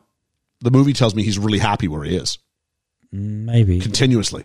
I just thought he took umbrage because someone was higher than him and he used to be in the head of his household. I'll tell you what, he's angered by everything, including like the idea that Django's asleep inside. He's like, what? So we're going to burn the pillowcases and the sheets? And he's like, yep, they're mine to burn. They're not yours to worry about. I think it's that he spent his whole life with a set of rules, and then this is all, the world's turned upside down. Yeah. This is the most accurate depiction. Well, not actually. This is a very clear depiction of like Uncle Tom syndrome. Yep. Which is because that was the whole realistic, that there were people that just, like Stockholm syndrome, just submitted to being a slave for the white man and, like, pseudo. As a member of the black community, sort of helped reinforce the white. Yeah, it was like, hierarchy. I will act as white slaver as I can, but I still have a lower place. And I do feel this is warned earlier for us by when Django says black slavers are the worst thing, even worse than the ones who are the head of the household. And it sort of foreshadows this guy's going to be pretty bad. Yeah. They get Broomhilda out of the hotbox. She ran away last night. Broomhilda, played by Kerry Washington. This isn't Denzel's kid. Denzel's kid's a production assistant, but this is, but she's naked. And they like grope her as she's getting out of the hotbox. Yeah. They like purposely like grab at her breast as they're grabbing her away. And so if you're Django, you've got this relief in seeing your wife's alive and for the first time, but she's being sexually violated. She's been put in there naked. You get the idea what her life has been like since she's been, I mean, the conflict, and they keep just shooting him, and he's like completely like, I think he's fairly blank as he's taking everything in at once. How answer this question for me, right? I'll try if you can. It's proven in back in the days when like Roman times and stuff like that, and even back then. And how is it because he says about burning the pillows and everything like that. Why do some households sleep with their servants? Why is that allowed? And, you mean, but allowed's a funny word. I don't know the answer to this. I don't understand how you can take a disdain from someone, but then do that. It's a fetishization thing because it's the most forbidden thing, and there is that fetishization, that fantasy of this is the worst thing I can do, and sexually, it's just like a pleasure thing of the forbidden fruit and fetishizing another race, essentially. Okay. Also, the situation of this sex can be about power. Yeah. And they are the master, and you can't say no to me. So how far can I push this? Because I can. Oh, okay. You don't really see it in this movie, but you're saying about how they were groping her and stuff. So they when they put her back at the end, they put her in a little not cottage, a little shed that's got a bed in it. Yeah. You know what I mean? Like there's one purpose for that building being there. Yeah. And some of Candy's, there's a woman that Candy always has around in the way that he referred, it's very much. And they do talk about it dynamic. at a dinner table. Yeah, exactly. So it just seems odd. Let's keep going so we can get Julian in here soon. We've got, there's no eye contact as Broomhilda's brought to Schultz's room, the sister, who I think is kind of an underdeveloped character. Very underdeveloped. There's a song, it ends with the slamming of a door. They did this a bunch of times. It's brilliant. Django's listening to the other side of the door. Schultz introduces himself, but says we have a mutual friend. She goes, who is this friend? He goes, right behind that door. He knocks, which is the code for him to open the door. He says, hey, little troublemaker. And she faints. The glass of water she's holding goes on the, and you called it. I don't know if you remembered it. I don't remember it. Okay. I just called it because I thought that's what you would do, wouldn't you? But he was silhouetted brilliantly. Yeah. We go to dinner, and this is the plan's an attack. Schultz is sort of arguing, I need a guy. I'm going to build this guy up. He's going to be Black Hercules. That's going to be my guy. And so Eskimo Joe maybe can be the guy. I'm not sure.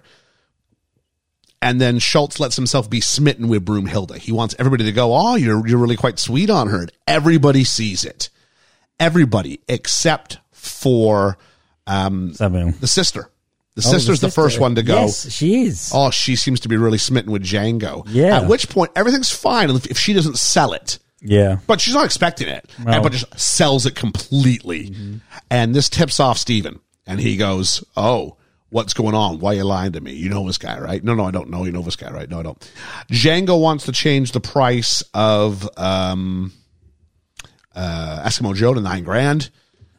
They go, no, we'll pay the 12. Fine, we'll pay the 12. This is a special purchase, $12,000, and because that's what got us in the Candyland, of course, is the $12,000 promise. He says, fine, I'm going to come back with my lawyers in 5 days. I'm going to pick up Eskimo Joe, and we'll exchange the money. In the short term, though, would you sell Broomhilda?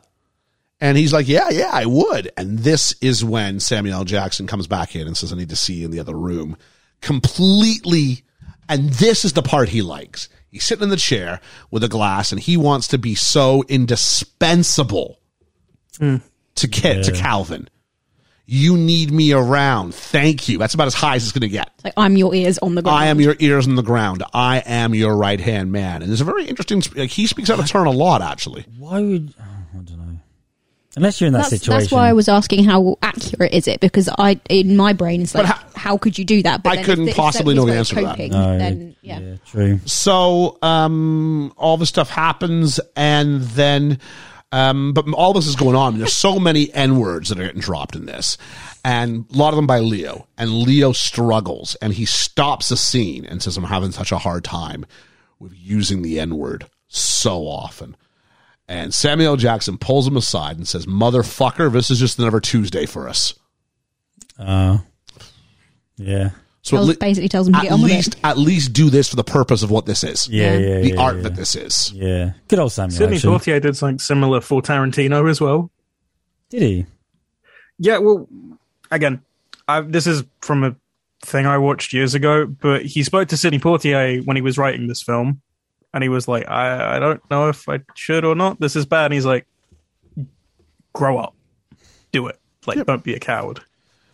Oh, good old Sydney. We go back. So he comes back in the room now. He's been told the truth. He brings out a skull. This is old Ben. And this is where Calvin goes, why don't they kill us? There's so many of them. Why don't they kill us? And he cracks the skull open. And he go, it's about it's power. Yeah, isn't it? Yeah. And so, but there's 3 dimples on the inside of the skull. And he says these 3 dimples have to do with where your passivity or your sense to comply is from. Yeah. It's from a study of science, I say in figure quotes, called phrenology. It represents submissiveness. It was a pseudoscience that once purported one's various capacities and traits that could be discerned by studying the features and physical characteristics of the human skull. Of course, it was later proved to be complete nonsense. So I have a dimple at the back of my head there. It's really obvious. If you run your hand like over the back of my head, I have a quite severe dimple at the back of my head. But apparently, you go, Liam, there. What do you do? But great audio content. It's great audio content. No, but it's like she does. It's just where you like how your skull fuses when you're born. But it would have been that sort of thing that they were looking at. And so Candy's sidekick storms in. I had his name down, but I've lost it. And says like, this is, everyone's been lying tonight. And he slams his hand on the table and tells us about the lies. And at this point, he cuts his hand. What does he cut his hand on? I think he smashes like a glass. A glass. Okay. Yeah, I think so. Because he properly smashes it on the table. And his hand stops bleeding profusely, but he doesn't stop the take. He keeps going. I remember the first time I watched this, and I thought to myself, this must be real, because you see him nurse his hand. Spurt 3 feet in the air. That as well, but he also later in the scene he's hand. taking pieces of broken glass out of his hand. Yes, he is. Yeah. Now, after the cut, there was a standing ovation by the other actors to praise his performance despite the incident. Tarantino therefore decided to keep the sequence in the final cut. For the rest of final cut. For the rest of the movie, his hand is bandaged. Contrary to popular belief, though, because he does walk over and wipe blood on Kerry Washington's face. That's not real blood. Oh, okay. That's sort of different. There's a cut, and then we come back to that. So obviously, he's done that later on. So I'd heard about that was a real cut, and then I saw that scene and went, "No, you wouldn't do that because that's actually really, really unhygienic and unsafe." Yeah. He injured himself also during rehearsal with a hammer that broke and hit him in the head. I'm guessing he takes the hammer and he slams the table if the wooden shaft splits. So for filming, they used a rubber hammer. Yeah. Or a foam hammer. So they say if you want to leave a Broomhilda, that's now going to cost you $12,000. Almost $500,000. Wow. This is where the blood is rubbed in the face. Candy then slams Broomhilda's head on the table and threatens to break her skull open. And Schultz is like, get my billfold. Take your $12,000. Yeah. Oh, am I being too generous if I say to their credit they only take $12,000? You could have emptied it. Yeah. You could have emptied it. Yeah. I think in some weird way they think they're the good guys. Okay. In some weird way, Leo thinks he's the good guy. That's the only way one of the only ways that slavery and those sorts of things operated on such a global level was because people were convinced that they were doing the right thing. Yeah. Because there was a lot more money in there than the 12, wasn't there? Also, we haven't talked at all about the really weird, almost incestuous relationship between Candy and his sister. Yeah. That's weird. very Yeehaw, Mississippi stereotype. Even Star Wars went bit far, guys. Bit far with your sister in it. Bill of Sale. So this is actually the second time Jamie Foxx and Kerry Washington have portrayed a married couple. The previous time was as Ray Charles and Della Bia Robinson in Ray. That's cool. In 2004. Quentin Tarantino revealed at Comic-Con that Django and Broomhilda were meant to be the great-great-great-grandparents of the character John Shaft from the Shaft films. You can find this in the bill of sale, Broomhilda von Shaft. Aww. Which should have reminded me that they lived, but I thought they died. I forgot the movie and how it ended.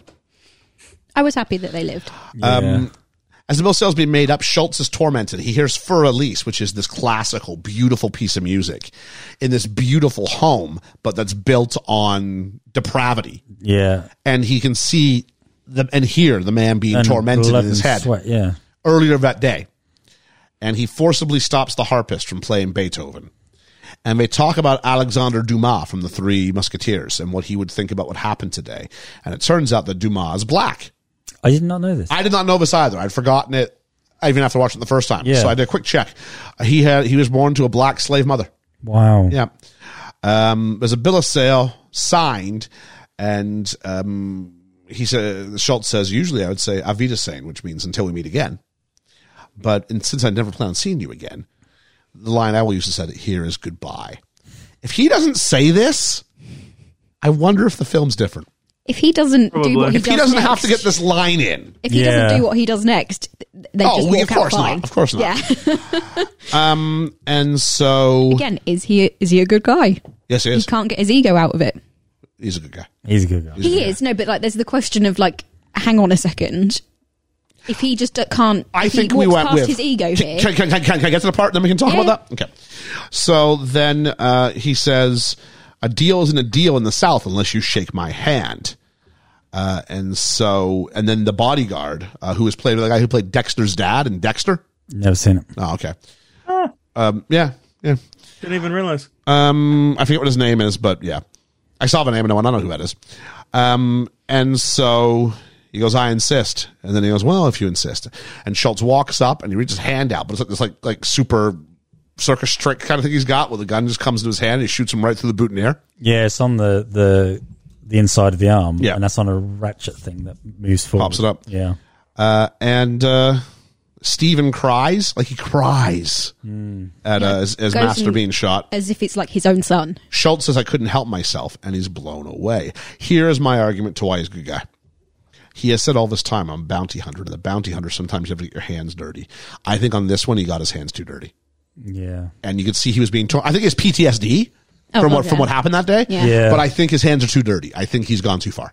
He goes too far. Yeah, no, I guess that's the... He's gone too far, and so this is his way, kind of, he loses his objectivity, his ability to be detached. Yeah, he's no longer the innocent good guy, as innocent as a bounty hunter can be. Because I have to kill this guy. Yeah, I have Simple to kill as. him. I have to kill him. Not because of a bounty, but because I have to kill him. Yeah. And so, so then Schultz is blown away by Butch Pooch, which is Dexter's dad, the guy with the bowler hat. Django shoots Butch Pooch and then the lawyer, and then it's a bloodbath. And of course, this is shot with film, like we said. So the red is everywhere. Super quick shutter speed, so you get like the little droplets of blood as they get fired off. Yeah.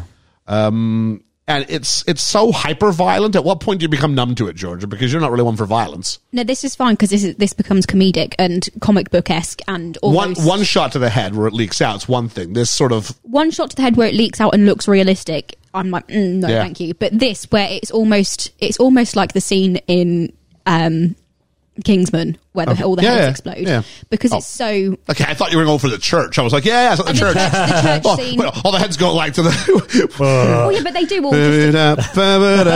That's an exaggeration of it. But it is like the church scene and like Deadpool.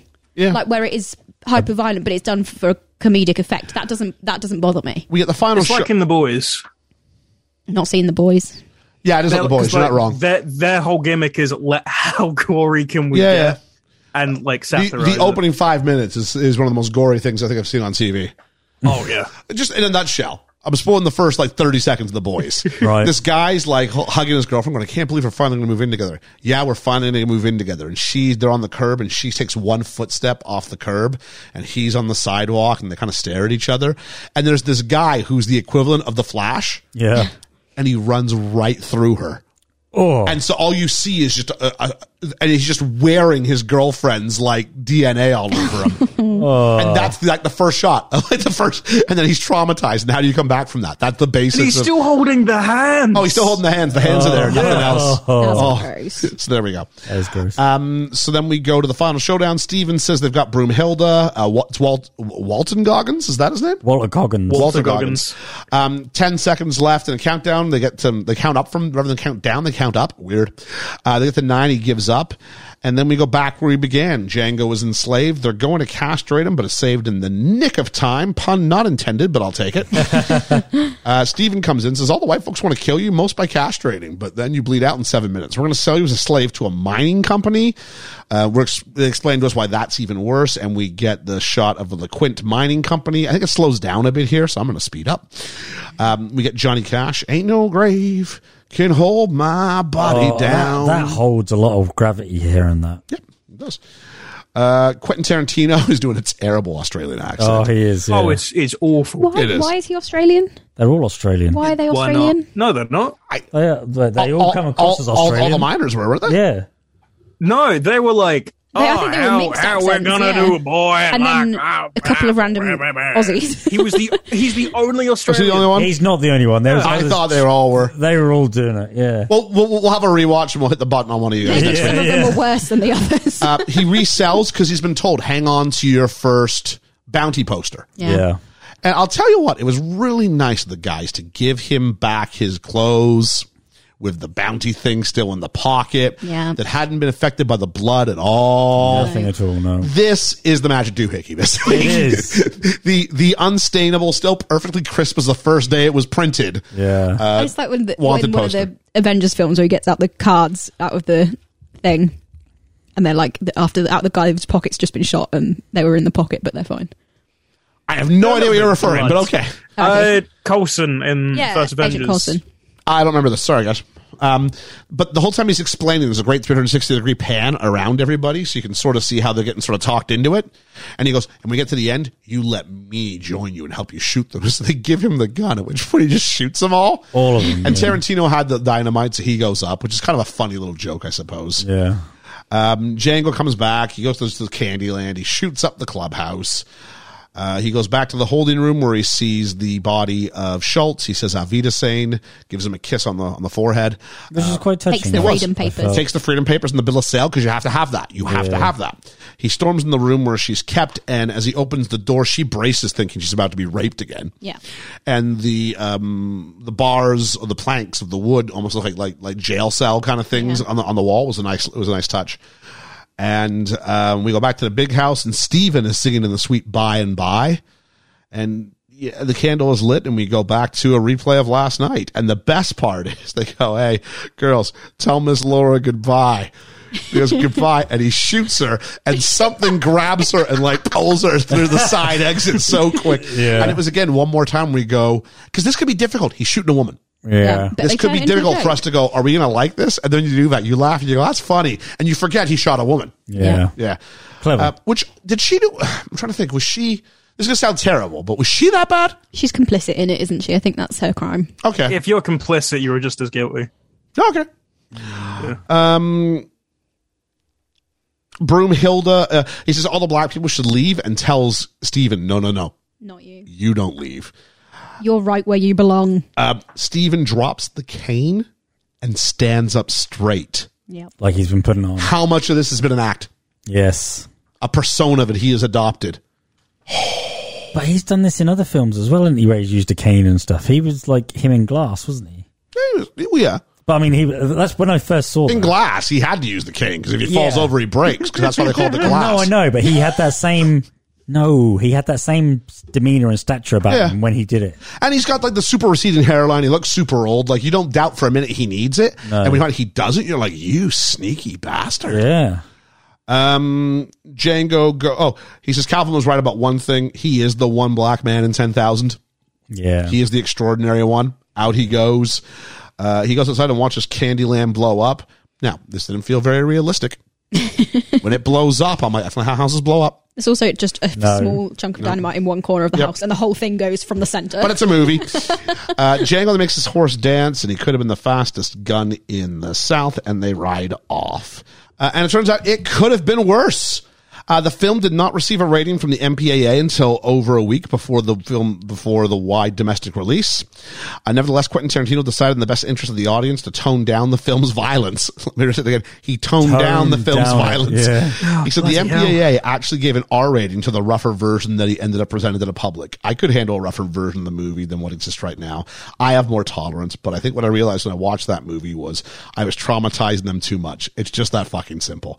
And I want people to enjoy the movie at the very end of it. He tried to write a sequel to Django Unchained. However, after he decided the tone of the developing story did not fit the character's morals, he rewrote it as an original screenplay, which later became The Hateful Eight. The Hateful Eight. And that is Django Unchained. Oh, That's a heavy movie. Though. heavy movie. At times, a lot happens. At times, not much. I mean, once you get to the bloodbath, it's just people are shooting everybody. Yeah. All right. What's that? Is it carol singers? It can't be carol singers. No, it's February. It's February, and I don't know what time it is over there, but I know both sides of the Atlantic, it must be wine o'clock, because we are joined by Julene from It Goes Down in the PM. How you doing, Julene? Hey, I'm so excited to be here. A BFF at the BFE for a long time. Yes, I ever since Angels with Dirty Faces. Yay. Oh no, the Resties. Oh, I was very confused. Your first thing was us the just slamming on stuff. That's crazy. So how did this work? Were you looking for Podcast Rex, and was I there going, "Hey, you'll like us," like I do to everybody on Twitter? Or how'd you come across it? No, I wanted to start a podcast September 2020, and then I was like, okay, let's do this, and then I didn't know anything about podcasting, and my co-host is like, have you ever listened to a podcast in your life? Go listen to some podcasts. So I went around looking for a podcast, and I saw you. Hey. And all I saw was the Resties, some of the worst of the year. I was like, please tell me you're going to put Wonder Woman in there. I was like, never mind. I'm going to listen right now. Hey. And the rest was history. You're on board. The Resties were history. Look at that. Yeah. And then it's been, so it's been a good year anyway, for sure. Yeah. And I mean, I don't know. When you think back to the OGs of the BFE, I mean, Julene's right there. Definitely. You are. You know, you think those names, you got, I don't know, Alex from Main Street Finance, you got Carlo, you got Dwayne Smith. Well, I think it's only fair that we actually let Julene do this. So when I said we've got Dwayne Smith, Dwayne Smith! We should have gone Julene. We're going to put a D before your name here. So we got Julene doing Django.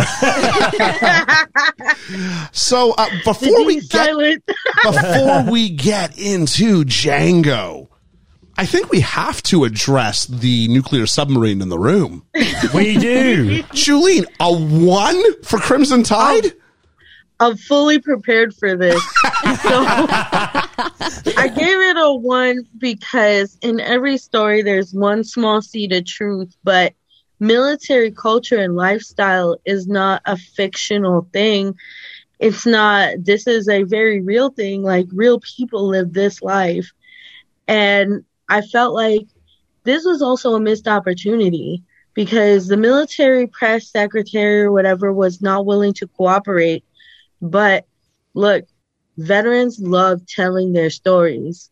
They do. And, you know, if we were going to tell a military tale, you know who did it correctly? I will say the producer of that show, SEAL Team, with David Boreanaz. They spent copious amounts of times in VAs, walking around with other military people, just to kind of capture the culture, the interaction. There's a lot of like different nuances that outsiders would not understand. But if you can tell this story and show people what it's like in SEAL Team, there's a thing he does all the time called ignore and override. And that was basically my life for 4 years. And then beyond too. Because I came home and I did not know how to be a functional human being. Oh, you know? Yeah. So this was a missed opportunity to bring some awareness to what we go through when we're on duty, what we go through when we're trying to get appointments at the VA, when we're trying to get help, the culture of if you ask for help, then you are the problem.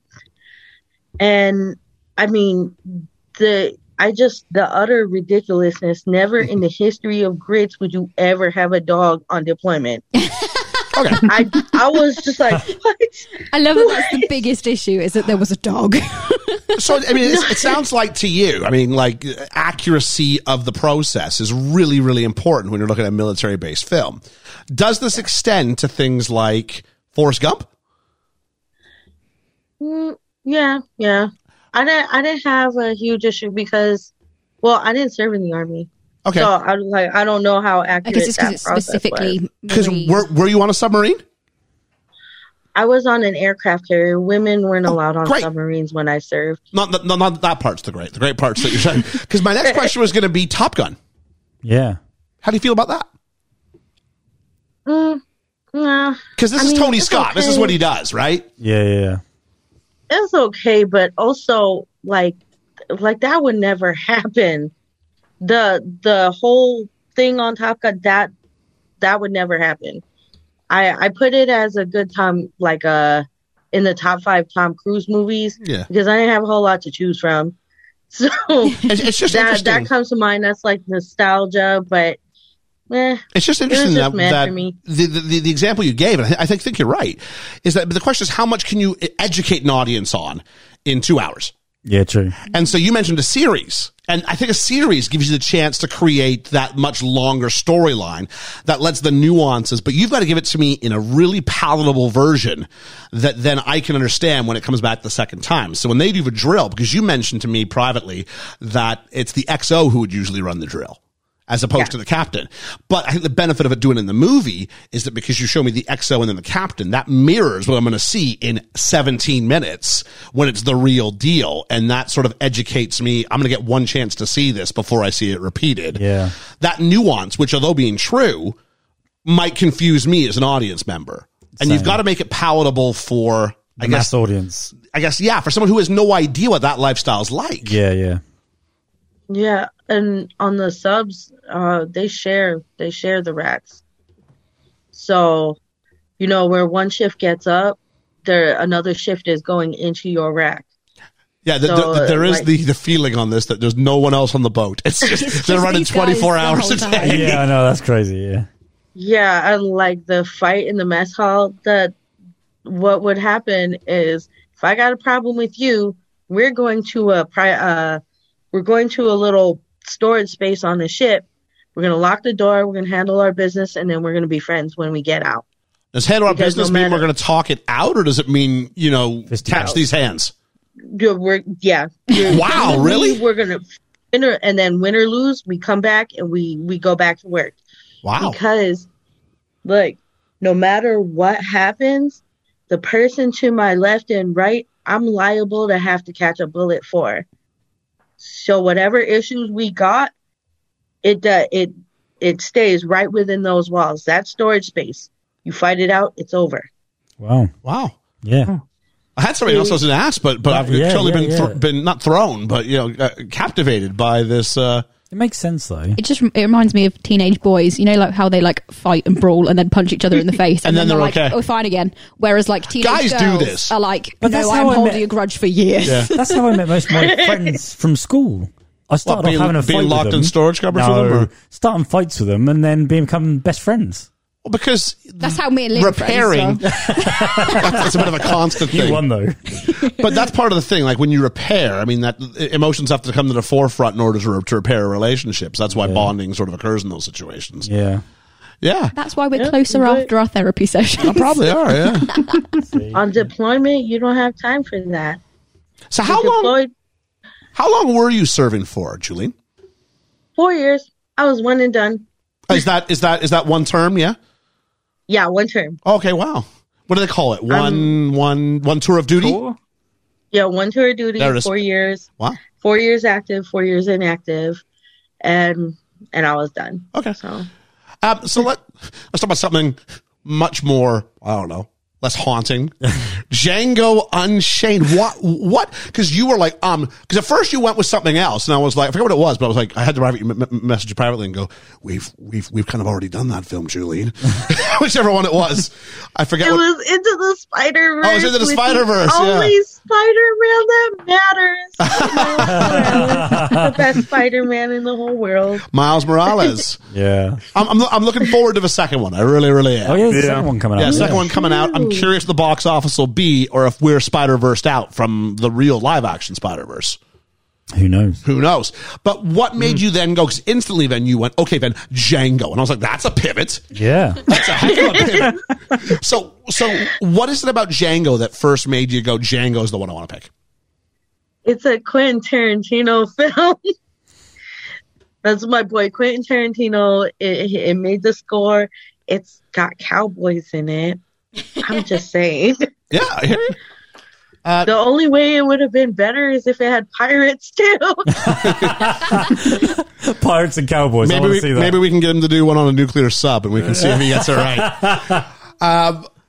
So, do you have like a long? Have you been a Quentin Tarantino fan for a while? Is it this film that sort of hit? Because we haven't done a Quentin Tarantino film. We yet, haven't, no. Which isn't because we don't like it. I think Liam and I and Ethan. Ethan to a lesser degree, it seemed like actually, but it seemed Liam and I were sitting here going, really quite big fans of Quentin Tarantino. Yeah, just haven't got around to it yet. Yeah, exactly. So what's your history with Quentin Tarantino? Okay, so first there was Pulp Fiction, and then the next one I saw was Inglourious Bastards. Then Kill Bill. Kill Bill was like, oh my gosh, this is awesome. There's like this strong female lead that kicks all the ass. I was like, yes. I'm telling you, it was. And then Josh from Your Next Favorite Movie, kind of like, he didn't ruin it for me, but then now I was like forever looking at, I will rewatch the films and look, because he told me Quentin Tarantino had a foot fetish. Oh, he does. And Yeah. So I had to rewatch all the films, and I'm sitting here looking for feet in the films. That being said, was there a lot of feet in this one? They are barefoot a couple of times. The opening at the beginning. Yeah. The one of the opening shots, I think, is feet. Hang on. Yeah, I know. Because this is the thing that now we look at everything and go, oh, there were some feet. Yeah, people just walking at some point. Like when Tarantino does feet. You know what I'm saying? Like is it Dusk Till Dawn where he's like sucking the toe? Yes, but he doesn't. Ironically, not his film though. No, that's he writes that, Rodriguez. I don't know if it's Rodriguez's film. He might have done some work on the writing, but so I guess it's some of him. But yeah. But like you look at like Once Upon a Time in Hollywood, or you look at Pulp Fiction. There's a lot of feet in that film. Those films. Kill Bill too. Like Uma Thurman. Like he just spent a lot of time on her feet. See, I'm not trying to wiggle my big toe. He's like, wiggle your toe. I'm not into. I'm not into feet. Well, I'm not into feet, but I'm not into. I'm not into like. I'm not into like kung fu movies or whatever those are, and you do. So I haven't seen Kill Bill. I'm not big on Uma Thurman. Yeah, I haven't seen Kill Bill either, but I like strong female leads. Yeah, hard same. So I've always been a QT fan. So, what about, how's your feelings? Because this was George's first experience with Hateful Eight, and not Hateful Eight, with Django Unchained, and with Quentin Tarantino. Yeah. So, is there something about his hyper-violent style that you seem to really, is it just, like, what is it about Quentin? Because either it's just two rules, either you love the dialogue or you love the violence, it seems to be. I love them both. In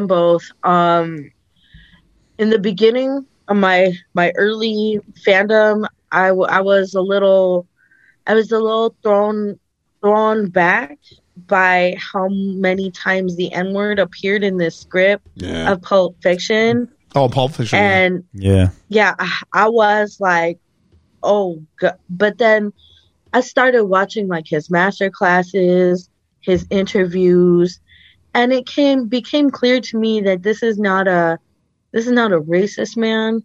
This is a man that wanted to like, he wants to push the envelope. Mm-hmm. He wants to make you uncomfortable. And I appreciated that. Yeah. I appreciated that. And here there are scenes, as far in terms of like slavery, that he was not afraid to go there. He had Samuel L. Jackson there as the, super helpful slave that loved his master, and then I will always maintain that the sister kisses were weird. I don't know if anybody else on that was creepy. We picked up on that. I did sort of say even Star Wars went, wait, what, guys? maybe cut down on the sister loving a bit. Yeah. Yeah, he's like, this is my beautiful sister. Go check outside. We didn't mention that scream he does when he's out front. Where is my beautiful sister? Oh, yeah, he does, doesn't he? It's really weird. And as if on cue, Ping! There she is in the doorway. Yeah, really weird. Yeah, super weird. I did love her dress though. Yes, I'm sure. I like all that sort of era. I mean, the costuming in general is very good. In this film. Very It good. is, yeah. And I love Django's last outfit. Oh, the velvet, The purple. the purple. Sorry, No, the maroon. the last one. Well, he comes out and says, "I hair. look really good in maroon." Is it? What color is it? Yeah, I think it's maroon. Is it? Yeah, he mentions what color it dark is. red. It's very darker. Yeah. Dark red It's one, like yeah. maroon or mauve, I think. He doesn't say. Yeah. I promise you, he doesn't say mauve. He definitely doesn't say mauve. Also, mauve is That's what a colour. real I hero promise says. you, he doesn't say mauve. Was that a My word back nana then? says mauve. But I yeah. think that makes a better ending if he just says mauve. But no, Julian, we were talking before you came on about the idea that I think filmmakers still have to have the availability to go to all range of characters, including, the Calvin Candy super racist, dropping racial slurs, because those people exist in the real world. And to remove that and pretend they don't exist, that doesn't help anything. It doesn't help anything at all. Showing a true representation. And the question is to not do it so that you're glorifying or fetishizing the use of racial slurs. So it's a really difficult tightrope to walk, but I think he does it. I do. Yeah. He does it really well, and that's something like I really appreciate about him as a screenwriter, as a director. I know you and we have had conversations on Twitter a lot about how, for me, it's the script for me. Yeah. Always the first thing I notice is the script about a movie. Although BFE is like teaching me a lot about like cinematography and like angles and whatnot. Dutch angles. I'm starting to notice things. You do though, and you see things in different lights. I have. Definitely. Yeah. Yeah, I think it just opens up the opportunity. Yeah, when those things happen, and we mention it, and we hope we don't come off. And by we, I mean I hope I don't come off as like pedantic It's or all like. about you. Well, I don't really. Everybody listen. This is a really salient scholarly point. But I'm like those points where I'm like, no, but you need to look at what this is doing and how this adds to what's already occurred in the story. I think those are really important. I think what's really good about us is we. Well, no, because go ahead. We're so diverse in how we think. Yeah. And I think we come from things at different angles. Yeah. And we discuss these angles. Sometimes we fall out over these angles, but we always come back and regroup. We go into our room and we sort it out in that room. That's true. Yes. We close the door. Usually it means I push the stop button and we talk it out. That's why I asked you when we come out of what it. is a spaghetti Yeah, spaghetti because I western. had no idea what that was, and you just kept saying, you're like, I don't know what's going on. Well, Julian, when you think of Quentin Tarantino, is Batman the first thing that comes into your mind? You'll hear this later. Because that may have been brought up, and we were like, what are you on about? I don't know. You just I wouldn't like it. I know. Is it Georgia that hates Batman? I'm the biggest Batman fan. Oh, I've seen all of them. I binge watched the Adam West Batmans. I've seen all the Batman movies, even the cartoon ones, Batman Beyond. Wasn't you? So how excited are you for the Batman? I'm so excited. Robert Pattinson. I'm so Panda. geeked. I want to see him because I know he was kind of pigeonholed into that the vampire character, and I was like, okay, I have to unsee the sparkles and then believe him to be a Batman. So I have to see that. Yeah, I think my least favorite Batman is Batnips. Oh, George Clooney. Yeah, I think Tenet was really important to me or really instrumental in making that ability to leave Pattinson's Harry Potter and Twilight years behind him. He's done really well. Because I saw him in Tenet and went, dude can act. Yeah. Yeah, he was really good in that. Yeah, he was. He's incredible in Good Time and The Lobster, which is just him and Willem Dafoe in one room. Oh, is there also a lobster? Not The Lobster, the Lighthouse. Oh. How do you make that mistake? No, because there's a movie called The Lobster, and also a big point of The Lighthouse is it's Willem Dafoe being like, "Did you like me, lobster?" And I always think of the lobster scene. I like the film. I like both The Lighthouse and The Lobster. Good movies. A brief insight into This is the guy who's picking the next week's movie. This guy here. It's not The Lobster, by the way. We're gonna have to double check and make sure it's the right movie halfway through the week. Jeez. I forgot he was in Tenet. Tenet confused me so much. I spent the entire movie going, wait, what just happened? That was actually going back to the argument that we said earlier about if you have to rewatch a movie to get it, the worst version of that is Tenet. It is. Where you're like, I can't get this until I watch the second time. Like, should I have to do that? You only kind of get on board halfway through, like, what's going on. Yeah. I've still not seen it. You can skip it. Cool. You know, it's weird. I think I should see it at the time, but I'm like, you can skip it. Yeah. Yeah. I had something. Now I've just lost it. Oh, drat. Oh, no. That's okay. We're talking about Batman, Batnips. What else was coming out there? They were saying that they're going to set this up as a franchise, this Batman movie, with... Well, every new Batman. I think they're relaunched. Yeah, but he's had such a rough ride on this film. He doesn't want to do it, apparently. Oh, I don't buy that. He's a massive Batman nerd. Like Robert he was talking about the Mask of the Phantasm, I think, which is like deep cut. Like he knows his stuff. Yeah. Oh, okay. That's my favorite Batman animated like Paul Dano's in this as the Riddler. Like I just can't. Yeah. Oh, I think it's in safe hands. I do. You got who's playing Commissioner Gordon? It's Is it J.K. Simmons? No, that's the Snyder one. Is it? It doesn't look like anything to me from Westworld. Do I need to Google it?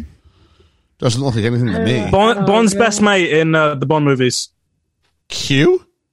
No, not Q. The other one. Oh, him. Is he in Westworld? Yeah. All right. He's like his right hand man. Yeah. Anyway. Now I want to know. Let me Google it later. Not M. We're not talking about M, are we? No. He's the narrator in What If. Who's the character we're looking for? I don't know. I'm just going to Commissioner Gordon in the back. Ethan, Jeffrey Wright. Jeffrey Wright. Oh, like the lead guy in Westworld.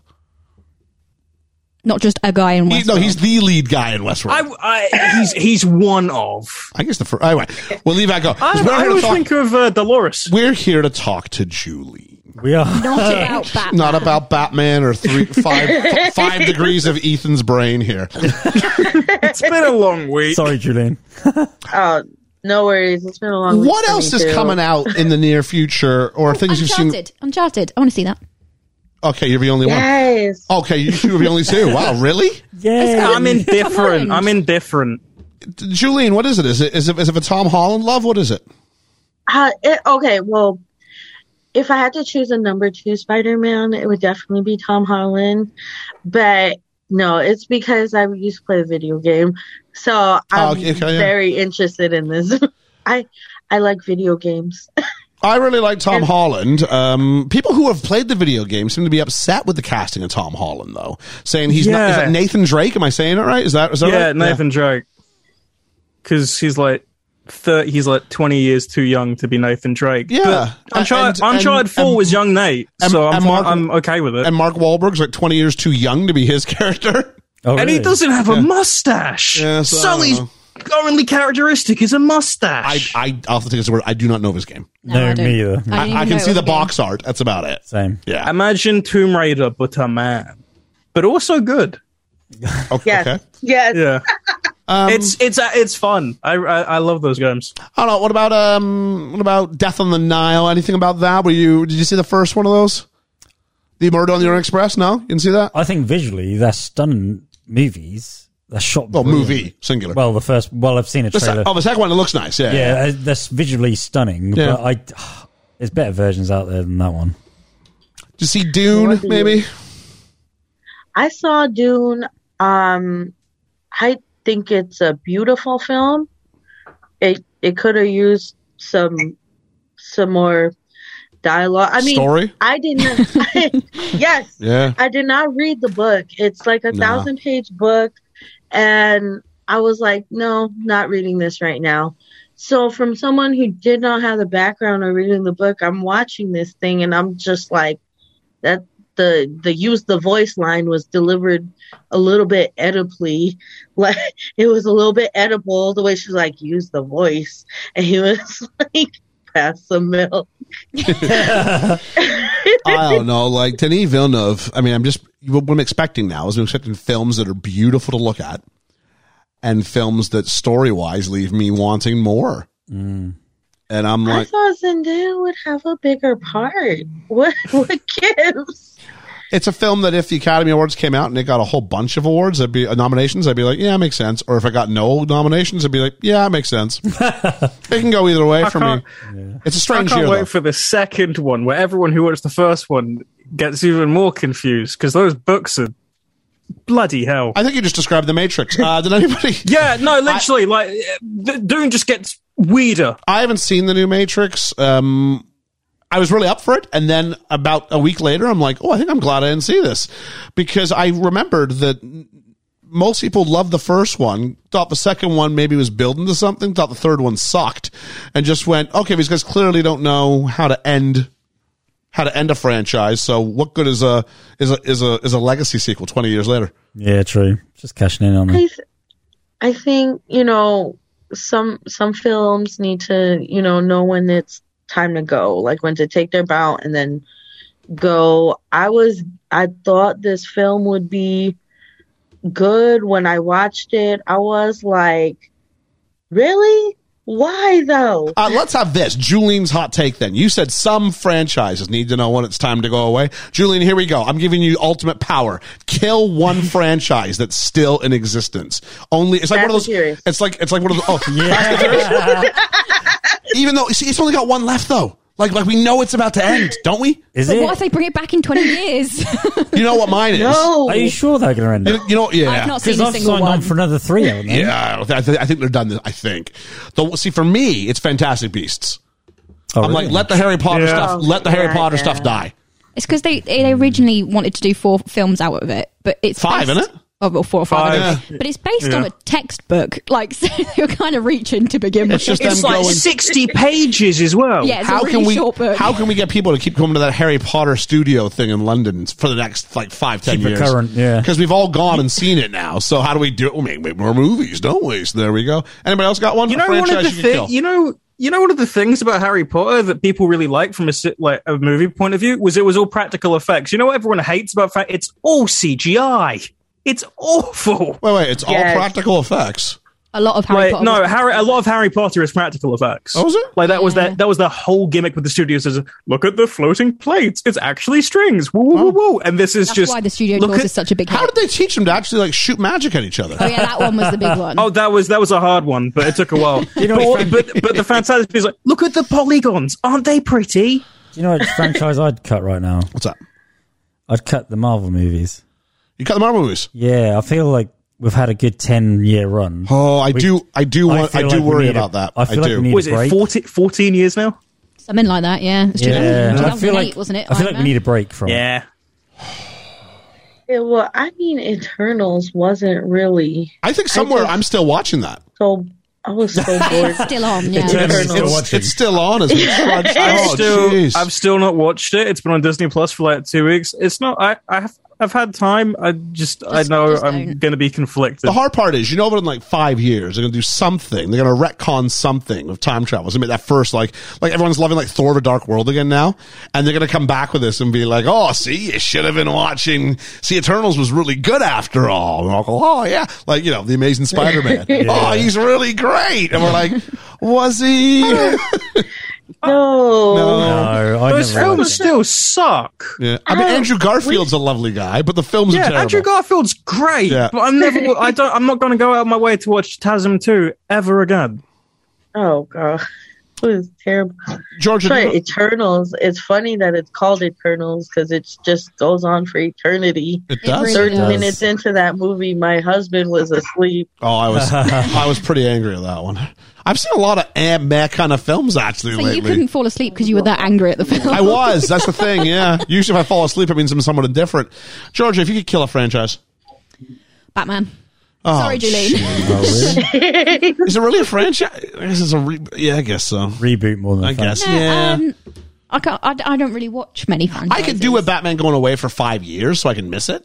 Yeah, I can do with that, you know what I mean? I can do with Marvel going away I'm for so a while. looking forward to this new Batman. Oh, I am, but in the meantime, we had Batfleck, didn't we? Yeah. So what if we I went didn't from really like him, Nolan's though. Batman and we waited till Pattinson's Batman? Then I'd be like, yeah. Batman. Yeah. As opposed to, oh, okay. Batman. Because I think Batfleck was a good Batman. I just think he didn't get a chance to actually like do what he should do. Like, he wasn't given a good movie to do anything with. Well, he's coming back, isn't he? So Is he? Flashpoint, yeah. Really? Yeah, he's doing Batman again. Batfleck? Yeah. I hope so. Yeah. Okay, I know He this. signed on to do that Flashpoint thing. Flashpoint. Okay. Yeah, it's the Flash movie, but like go. Oh, they're going to do what they've done, like, because Keaton's doing Keaton's that. in it. Oh, okay. Yeah, it's like, let's do Spider-Verse. Let's do Spider-Verse. again. Yeah. Yeah. Okay. Yeah. So, there we go there. So, I'm trying to think. What else? Where else? Where else? I'm going to do a hot take. Star Wars. What should end? Yeah. I'm going to be real. Like, Disney Plus content. We're getting a bit too much. To be honest with you, I'm enjoying. And this is me saying it. I'm I've had a enjoying rough, the Book of Boba Fett. I've had a rough week with Book of Boba Fett. And Mandalorian. Here's my question. Here is my question. Because we've all just gone around and said which franchise we want to see go. Yeah. And there's a lot of them. Yep. You know what we're not seeing any of? And that's like any sort of new movie that's not based off of an existing intellectual property whatsoever. You need a new independent movie. Like, where's... new storylines. Think of The Fugitive. Think of...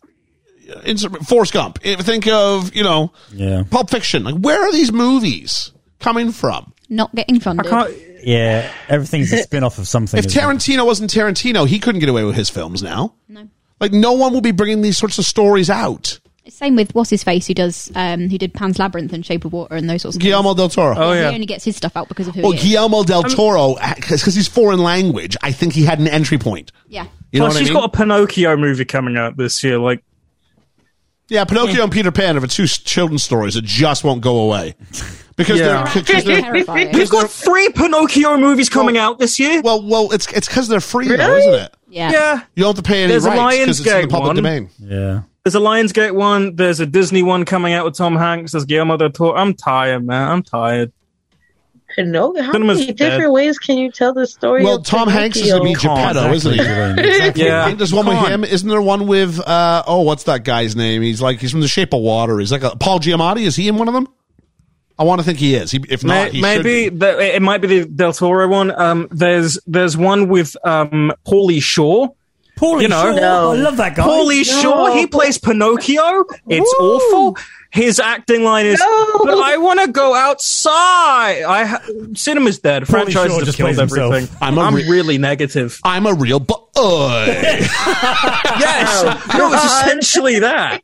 Wasn't there a film called Who Killed Pauly Shore? No, I have no idea. You know which one looks somewhat interesting? I'll give this one here. The one that's about Nicolas Cage knowing that he's Nicolas Cage.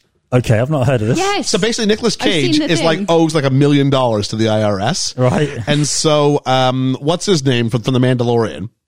Pedro Pascal? Yeah, Pedro Pascal plays this billionaire who wants Nicolas Cage to come to his birthday party. Right. And so he comes to the birthday party for like $1 million for like one afternoon of his time. But then as it goes through, they have to get in some sort of crazy adventure that forces Nicolas Cage to sort of reenact moments from his career. So it's either going to be, it's like this cell phone. He's playing Nicolas Cage doing Nicolas Cage. That's cool. So it's either going to be an absolute train wreck or the best thing ever. I think it's going to be a train wreck either way, but it's either going to be a spectacular train wreck or just a train wreck. Because I It's like Pig. have we done Nicolas Cage on the pod yet? Yeah. You mean Upside We Down did. Al We Pacino? did The Rock. The Rock. That's right. Yeah. Upside Down Al Pacino. I guess so. Yeah. Yeah. Yeah. There was Yeah. Pig and Mandy, and there was one where he played like Jesus. Like he's just doing some. He's a box office thing for the negative reason. Oh, I mean, Nicolas Cage, you have to realize in the late 90s, very early 2000s, Nicolas Cage was bank. Yeah. Like, you put Nicolas Cage on your movie poster, Proper Snake leading Eyes, man. 8mm, Con Air. 60 Seconds. Gone in 60 Seconds. Yeah, Didn't he win an Oscar for Leaving Las Vegas? I think he did. Yeah. I think so. Did he? Oh, wow. So, like, Nicolas Cage, It Could Happen to You. Lovely little movie, It Could Happen to You. It could happen to you. It's a great little movie. I'll leave you a tip. This lottery ticket. We'll go 50-50. Oh, it's brilliant. Love it. So, Love it. Good film. There's some things there. We're in the end game now. And we are in the end game now. Julene, as BFF of the BFE, you get to take on a few extra responsibilities today. So we need from you a random word. Okay. Random word. Oh. Bounty hunter. Bounty hunter. I think people are going to start to... Liam has literally written down on his sheet "bounty hunter." I don't know if it's some sort of magic trick. Is that what you're gonna do? That's amazing. I also think people are gonna appreciate a little bit when I put him on the spot, like, oh, this is what Liam has to do because he can just throws to you. Exactly. and he does. It's exactly what he does. All right. So telepathy. The question is this the longest film we've ever covered on the podcast?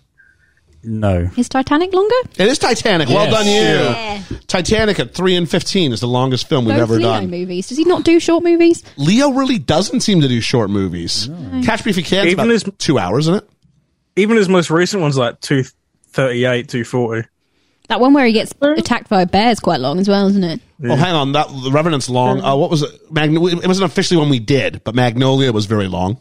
I don't know that one. Magnolia, the one where he's like the one with the frogs drop on everybody. Oh. We always forget we've seen it, and I said frogs. Yeah.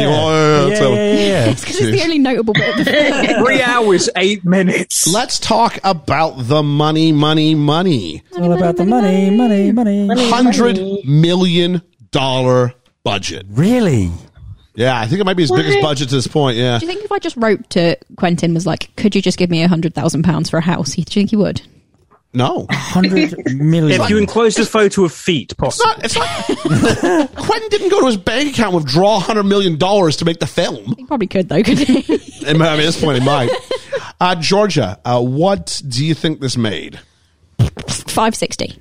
560? Yeah. Okay. Please don't do the Sorry, engine noises into the mic. 230. 230. Ethan? 610. And Julene? Chugga. I'm going in between 300 million. 300 million? 425. So Julene said 3. Who was close on the 5 front? Anybody? I said 560, but 560? Okay, yeah, Well I think done, Julien's Julian. got that one. Yeah, it is. I think it's the high. Is it the highest grossing? It might be the highest grossing one. Probably. At 1 hour, 6 minutes, and 17 seconds, Christoph Waltz's performance is the longest role at that time ever to win an Academy Award for Best Supporting Actor. Wow. Yeah. He's in it a lot, though. Calling that supporting is a reach, I think. Is this movie better? I'm going to say this. This movie's better when Christoph Waltz is in it. Yes. Yeah. Yes. When he died, that last 15 minutes is missing something, and his name is Christoph Waltz. Yes. Yeah, And the that other last person's 30 minutes. Actually, you know what? You lose Christoph Waltz and you lose Leo. And you lose Leo, yeah. I in the movie, and then it turns into just Jamie Foxx versus Samuel L. Jackson. I don't know if that's really enough. No, it's not. Yeah. Especially because Samuel L. Jackson doesn't fight back enough. If he dropped that cane, He's a 70-year-old man. What do you want him to do? Be like Pulp? Oh, you haven't seen Pulp Fiction. You will know my name is the I will Lord. strike down upon thee with great vengeance and furious anger. Actually fought back a little bit more. He'd be like, right. but he doesn't. To be fair, he does like mastermind the whole like we've got your woman speech. Yeah.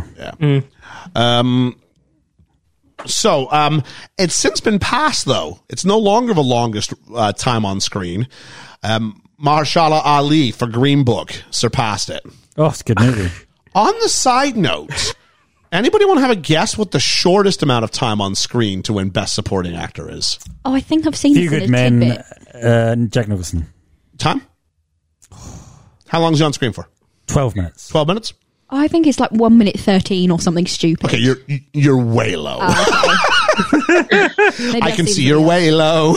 You're way low. Way low. Ethan? Oh, God, I have no idea. I'm going to pass. Oh, it's literally just a guessing game, buddy. Guess some minutes between Julie? 12 and 1. Oh, I thought you meant people. No. I don't know, like 9. 9 minutes. And Julie? 10. I'm going to go with 10. See, I think I just figured it out. This is where you have to tell us what you mean. Yeah, no, I was given time of dramatic pause. It's Anthony Hopkins for Silence of the Lambs, right? No. He won Best Actor for that, Best not Best Actor. Supporting Actor. My mind is fuzzy today. Are you listening to this podcast? No. This is why you have to sit a one-game suspension. See you in 2 weeks, everyone. I thought the answer was going to be Jack Palance in City Slickers Oh, did you? when he played Curly. He Yeah, won an yeah. Oscar for that. Weird. He's only in a couple scenes. Like, he's not in much at all. No. The correct answer is Ned Beatty in Network. Ooh. 6 minutes, 0 seconds. Wow. I know Dame Judi Dench wins a Best Supporting for like 8.5 minutes for Shakespeare in Love.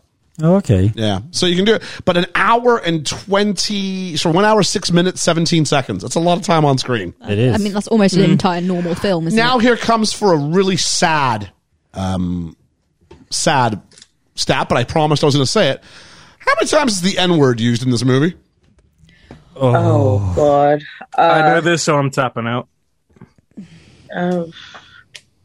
I would say like over 100 times. It's got to be like 100 or something. It's a lot. My instinct was 148. Okay. I'm Georgia? going for around 200. Okay. You're way high this time. I can't win these games. Julian's pretty close, 116. Wow. Ethan, is that what you got? Yeah. I had 117, but I was also including like the literal writing of it on one of the posters. Okay. Yeah. And it's the record for the most uses of that word in a film. Wow. Yeah. Great. Wow. Body count? Ooh. Oh God. 67. 80? 67? Yeah. Georgia? I don't think it's that high, but I'm going to be completely wrong again. I'm going to go 40. Okay. Ethan? 80. 80. And Julene? I'm gonna go lower and say 50. You're really close, dude. Am I? 69, dudes. What? Whoa. He did that on purpose. 69, I dude. didn't do anything on purpose. It was the actual No, body no, count. Quentin did it on purpose. Maybe. That's a good point. Dr. Schultz kills approximately 23 people. Django kills approximately 38. Although he doesn't kill anybody specifically, Calvin Candy's responsible for at least 2 himself, adding some other deaths like the Mandingo fighters and so on. Yeah, You get yeah, yeah. 69. Wow. Whose story is it? Django's. Yeah, I'm really trying to think of somebody else, but there really Yeah, isn't me anybody too. I have. Yeah. I thought it was the Schultz, Dr. Schultz. I really like Dr. Schultz as a character. Character, but that wasn't his story. His story, it's got to be because it's all about Django freeing himself and his wife and freeing his overcoming. Yeah. Even Schultz's story is about Now Schultz creating Django's story. Schultz has an arc. Yeah. Yeah. Has an arc, and he tells us does. kind of what it is. I'm now responsible for your freedom and what you do with it. So the idea about So I'm going to get you to kill people. yeah. Still a good guy. What is the story? I mean, that's a hard one. It's definitely a commentary on what people are probably too afraid to talk about actually happening. So you show it in a hyper-violent, almost comedic way to get people to actually acknowledge it. Freedom. I'd fall short of using the word comedic. I know what you're talking about. Yeah. Satirical, maybe? Satirical. There is at times a playfulness in the tone, but the tone is only playful when it's not about overt racism. Yeah. When it's because this is wish fulfillment, isn't it, Julene? This is the idea that what happened if they got theirs back? What happened if we violently brutalized the plantation owner? Mm-hmm. In the same way, in the same way that Inglourious Bastards is wish fulfillment. What if we got Hitler in a room? Yeah. What if we locked the storage room door on Hitler? What would we do there? Yeah. This is wish fulfillment. This is I want to walk out going, well, that's not exactly how it went, but man, it was a good time. Yeah, definitely. Oh, it's even Once Upon a Time in Hollywood with the ending as well. I mean, he does this now, doesn't he? He does these. I think I said revisionist history in the little blurb I read at the beginning, but it really is. Yeah. And there's a certain joy, I guess, that comes from that. Recapture the pain. Yeah, it's like you want to change it. You want it to make you feel good, but at the same time, he's like showing the absolute like the devastation. The scene when the girl was gonna get whipped for breaking eggs. I cried when they pulled Kerry Washington out of the box. Yeah. She was like naked and they threw her on the wheelbarrow, and I was like, well, they were groping her on the way up too. It's Yeah. not just enough for her to take you out, but we're gonna like grabbing her breasts as she's like coming out. Violate you as well. yeah, I saw that. I've seen this movie so many times, and I've never not cried at that scene. Because even though the ending has changed, these are real stories of people who the family is separated. People were treated like animals. These are real people. And the reality is, had they not pulled her out of that box, a lot of slaves died that way. So it gets you right in the feels, but then it's like, here, let me put something over that hurt I just caused you. Yeah, pull you out of it. It's kind of an interesting place to pivot on this, but I'm really glad we have two women now because we can talk about role of women. Take it away, Julene. I don't believe the role of women is really that strong in this because, look, the first woman we come across is not the barkeep, the girl who shows him around, and she's like, so you want me to treat him like a white man? Oh, she's so and dumb. He's like, no, and she's like, so how do you want me to treat him, Big Daddy? Yeah. And I'm just like, no, like this is okay. Nice. Big Daddy calls it the big house because it's big. Yeah. And that's where he keeps all his meat. It's like, all right, thank you. Yeah, she's not very intelligent. Brunhilde, she's a damsel in distress that they have to go rescue. The same thing, the woman about to get whipped for breaking eggs, she needs to be rescued, and they're rescued by a man. Yeah. George, your thoughts? No, I agree. I'd like to have seen Brunhilde have some sort of agency in that last 5 minutes. Would have been nice.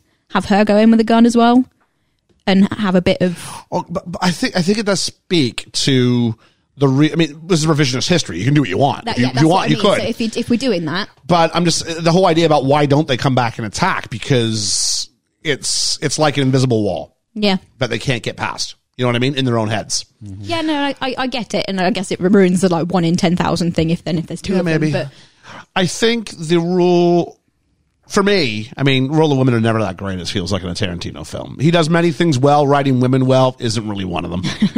I've not seen Kill Bill, so I don't know. Oh, that's right. Yeah, I haven't seen Kill Bill either. Yeah. So yeah, I'll say Kill that. Bill. The main girl in I was going to say Les Mis, Inglourious Bastards. I think she has the best story. Oh, she's good. Hang on. Yeah, you're right. You're right. And maybe Jessica Jason Leigh's character in Hateful Eight, because that's more.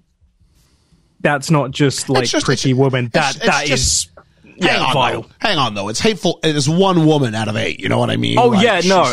But she's the plot reason. And in this case, I mean, don't get me wrong. Jennifer Aniston Lee's great in that movie. It's just when you're one of 8. But this movie, yeah, I think the women here are plot devices. Yeah, definitely. Yeah. So, and not that every movie has to. You know what I mean? Like, we watched Steel Magnolias where the men were largely plot devices. Yeah. And that was okay. Yeah, it was okay. That was okay. As long as not every movie you do. And I think Tarantino has shown, I think I'm going to be against myself a little bit here, where I kind of unfairly went, women aren't really ever written that well in his movies. And actually, he's done okay, just maybe not in the ones that I'm watching a whole lot of. Yeah. To be fair, the mainstream ones, maybe not. He does also show that the women in slavery get it not as bad as the men, but you do see them being treated harshly as well as the men being treated harshly. I think the women here get treated. Oh, I don't know. So much worse. You get thrown into a shed on a bed, and when a guy wants to come by, that's what you're there for. She's not pretty enough. They said she's not pretty enough to be a house servant anymore, but she's not a field worker. She's a comfort. Yeah. Slave. But, a lot of the women we see, they're victims of fetishization. Yeah, he shows us that, which is something that you could just have the men it could just be men in this, and then just the 3 girls that we see. But it isn't. You do see them going through other stuff as well, which is, I guess, accurate because it would have been. But yeah. Okay. Let's go around. Favorite character. Let's start with Julene. trying to say my favorite character. I don't know. I'm probably gonna get canceled, but Leo DiCaprio did a really good job. He did of portraying his character. He is an all-time great villain in this piece. Yeah, yeah, he is like the meanest of the mean villains. You hate him through this film. Especially when you have this depravity mixed with this whole like Southern gentlemanly charm. Yeah. You know what I mean? And he's It's very like clever. Southern hospitality. And you're like, I just want to punch. Because in that moment, we all, in some sort of wish fulfillment, we both want him to shake the hand so it's over, but we Yeah. also can't have this movie end without DiCaprio dying. no. That has to happen. Yeah. Georgia. I really like Dr. Schultz. Dr. Schultz. He's my favorite. I like him a lot. Sounds like a foot insole. in North America, we have some insoles called Dr. Scholes. Okay. He's very funny. He's very charming. I like him. I thought it was going to be a unanimous decision. Yeah, same. Yeah, Dr. Dr. Schultz. Schultz. Yeah, I loved him. I've only seen this film twice, and the first time I watched it, I could not take my eyes off the screen with him. I thought he was amazing. Ethan. Favorite feels really bad now. Steven, just because his story is, it is just so destructive, and it's true and painful, and there's this moment right before he dies where he's like, they're always going to find you, you're never going to be free type of thing. And it's that one moment where sort of the mask slips and he admits that everything in his life has just been terrible. And I don't say I like that dynamic, but it's very captivating and it's very true and like the most heartbreaking way. Okay, I'm going to go. My favorite character is Christoph Waltz as Dr. Schultz. He says it was written for him, and he felt it was a bit too much on the nose. Man, does he ever run with that? He's brilliant at it. And he's great, and he's likable, which is kind of a weird thing to say about a bounty hunter, even if he is an anti-hero. Yeah. The most important character in this film. Yeah. Most important character. Because without him... Oh, no, He's I'm pivoting. I'm pivoting. Okay. The most important character in this film. And I want you guys to remember this when we do the besties at the end of the year, because you guys always do something else around here. When it comes time for best villain, and you guys choose the cool villain, I want you to remember the guy who's maybe the most unlikable villain we're going to come across all year, which is Calvin Candy, Leo DiCaprio. Yeah. He's so important in this film. He's unlikable, but there's still that charm about him that makes him. That's how he's got to where he is. Someone else could have done, maybe not as well. No. Someone else could have done maybe Django. Someone else could have done maybe Christoph Waltz's character, maybe kind of, sort of. I think this is a special performance by Leo DiCaprio in this role. It does remind me of He his goes Great above and Gatsby beyond. performance. Yeah. Even without the urban legend of the hand, but that's a whole nother level unto But itself. having the... How's that for a practical effect? Having like having the doohickey with the using the N-word, and struggling with it, and then having Samuel L. Jackson say to him, And Tarantino beforehand going, you need to bring this. And to having the courage to just go all out. Yeah. Yeah. So, yeah. And there had to have been a weird headspace for him, too, when you have to, like, play a character that's so unlike you. Yeah. So I feel like that speaks to his growth as an actor and his talent. I remember watching him in Basketball Diaries. Oh, good film. And this is just not the same dude. Like, he has really grown as an actor. He has. Best moment, best element. Julie? Say goodnight to Miss Caroline, ladies. That was what Exit stage left. Love it. Whing. Georgia?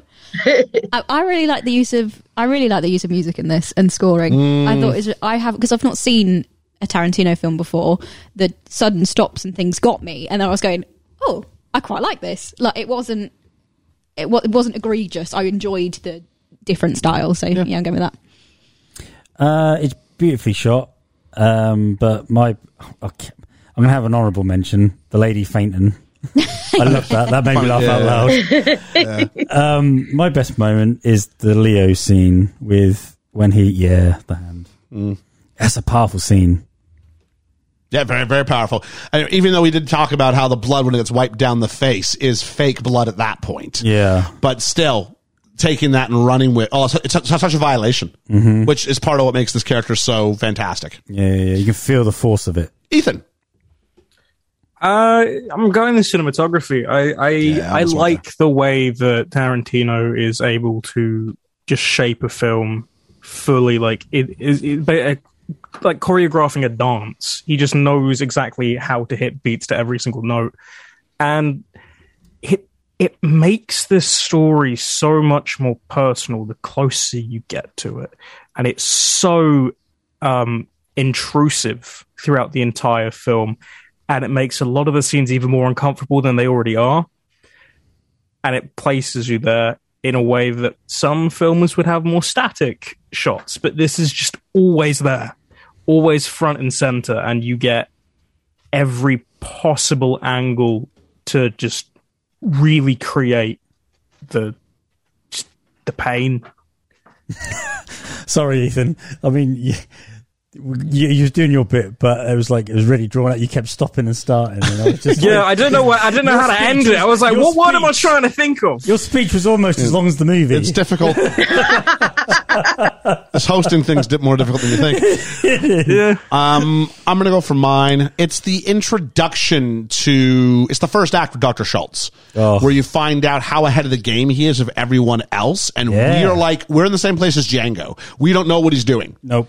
And then when we find out as he finds out, and that's a really important thing in creating this mythos about this guy, who then we see him constructed, and then was in the second half of the movie deconstructing him and watching all that get taken away. Yeah. I think that's really important because eventually Django's going to have to live life without this guy. And how do you do that? Make him seem like Superman at first. Yeah. Yeah. So I would go with that. Grumble. Julian, is there anything about this film you do not like? A lot of the N-words. I was intensely uncomfortable with the weird sister kisses. That was just so weird. And the scene where Django's upside down and dude's got his hands on his man bits. I was like, this is so unnecessary. What is he doing? He was talking about castrating Django. Mm-hmm. And I find this really interesting because during slavery, on some plantations, for slaves that would not comply, male slaves that would not comply, they would rape them. They would sexually rape them and call it buck breaking because... to get them in line. So that scene was so uncomfortable for me. Yeah. Wow. I must say, I wasn't expecting to see an actual penis. Did we? Yeah, it's there. Oh, is it? Okay. Yeah, it's just... Yeah, it flops out. What's your grumble, Georgia? Just that some of the scenes go from being the hyper-violent, almost comic book-esque bright red blood flying everywhere to the scene with, the dogs, where that's not that anymore. That becomes very, very realistically and disgustingly violent. And with the two men when they're fighting as well. He does both of the different styles of gore and those sorts of things, and one I can cope with and one I can't.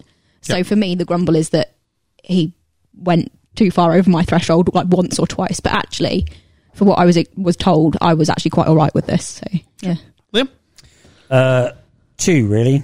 I didn't like the horse getting shot by Schultz. Okay. Sorry.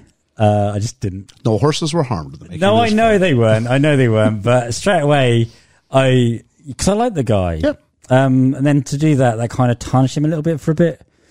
And also the dogs tearing that guy apart. That I struggled so hard with that. Yeah, I mean, as we're going to do that smart ass thing, but I'm going to go, you're supposed to. Yeah, I know. Because that's the thing that he's going to struggle with later on. So, yeah. But no, I agree. I mean, is it necessary? I don't know. I'm glad he cut it. He cut it down. Can you only imagine what it would have been before? I couldn't have watched... I'd rather see the reactions on their face and hear it than watch it. Yeah. Because that I would have struggled completely with. Ethan, a succinct grumble. Yeah, I'm trying to make this as succinct as I can. I really struggled with this film. Just... it's a bit too gratuitous, I feel, in the way that it uses certain words and flips its tone to go from being sort of jokey satire to a very serious, very, very impactful, damaging scene. Some of the use of the N-word are for jokes, especially like, oh, look, it's an N-word on a horse kind of thing, and it's supposed to get some sort of chuckle because this isn't what you see, and it gets to a point where it feels too much even for the time period for me, and every single utterance of the word is just, like, difficult. But the tone that shifts between, I know it's the point, and it is that revisionist thing, but it gets to a point for me where I don't think Tarantino knew how far and he wanted to go for some things and also wanted to do his niche, his sort of shtick. Ethan, I'm gonna say, I mean, you said that it feels like it's too much even for its time, that overuse of the N-word. I'm gonna push back a little bit and go, I know where you're going with situations where this word is thrown around ridiculously.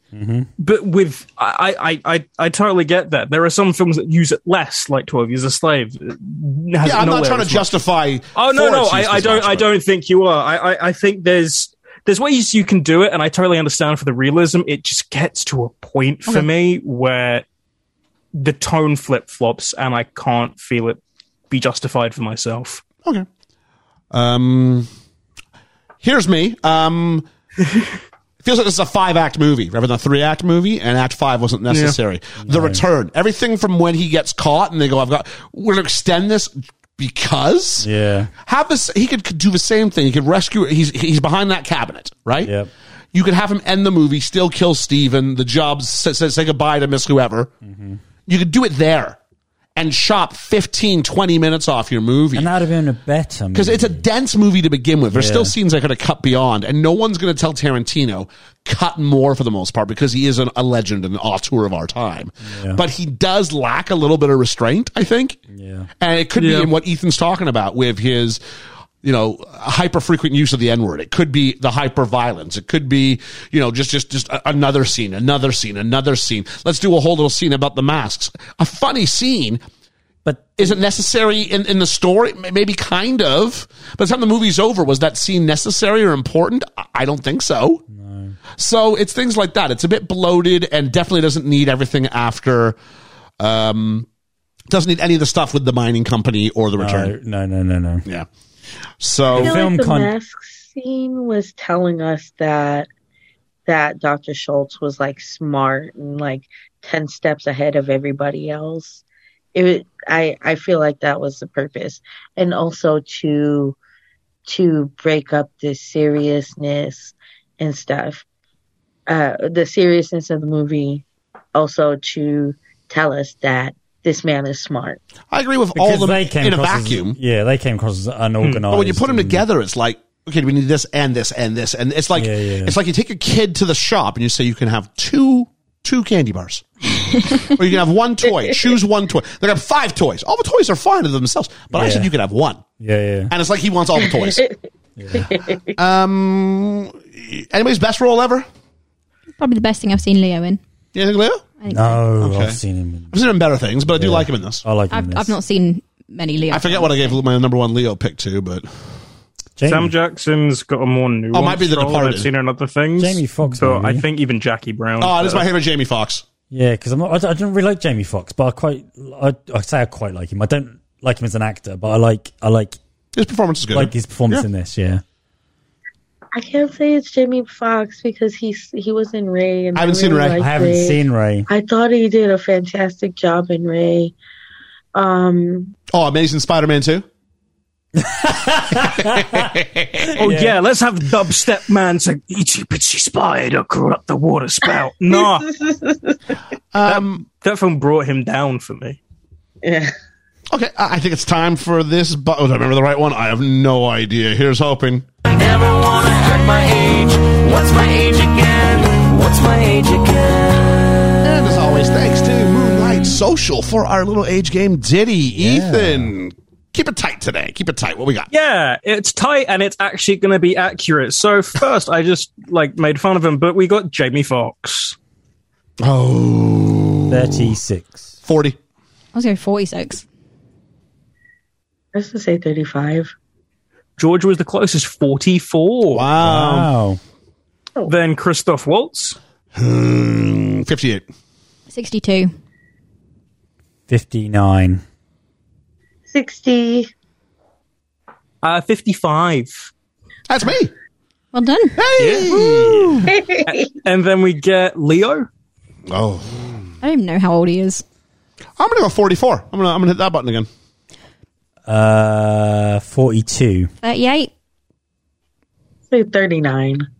George is the closest, 37. Oh, wow. Okay. Yeah, only recently got to 40. Well, at that point. And Sam Jackson? 65. 72. 68. Let's say 64. Julian's the closest, 63. Oh, okay. Okay. And finally, the only real woman in this, Kerry Washington. 34. 35. 28. I go 30 even. Liam's nailed it, 34. Woo! 10-year difference. Oh, wow. There we go. They always tend to go for a younger female lead, don't they? Yeah. Georgia, critics, what do we got? We have got Robbie Collin from the Daily Telegraph, who says, as in all of Tarantino's best films, there is a strange and brilliant magic at work here. A dark, bubbling alchemy of art and junk. I just like the use of alchemy there. A.O. Scott from the New York Times says it's digressive, jokey, giddy, brutal, and ferociously profane, but it is also a troubling and important movie about slavery and racism. Stephen Ray from the Philadelphia Inquirer says it's a live-action, head-exploding, shoot-'em-up cartoon. Sometimes it crackles, and sometimes it merely cracks. And then one last one from Richard Roper. Ropes. Oh, that's all right. He says, Tarantino gives us an American spaghetti western that's a bloody good time from start to finish. All right. Bloody good. Yeah. Bloody good. Actually, it's quite well done. Roper was Ebert's partner for a while. Was he? Ebert and Roper at the movies. I put out the fleece as I always do to the fledgling fandom as Georgia looks up the Patreon shouts. Got him.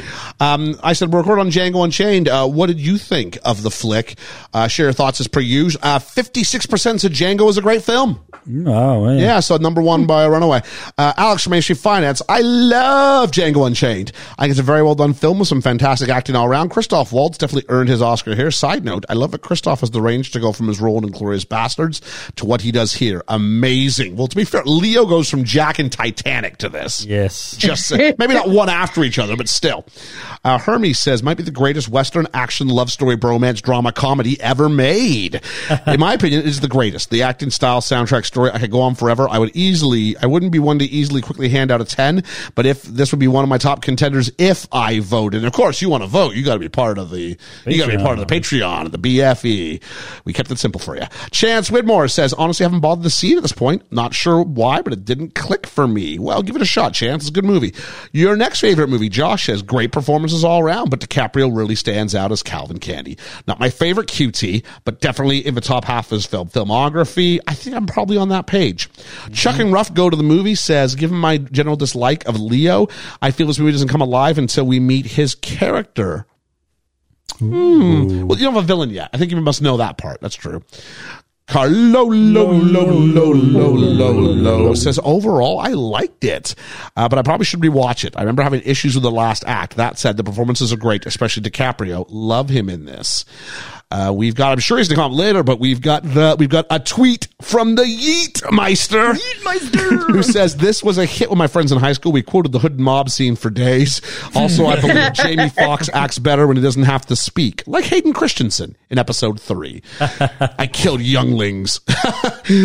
My sister Kirsty says, I wanted to watch this before you recorded, but the rest of the household has COVID.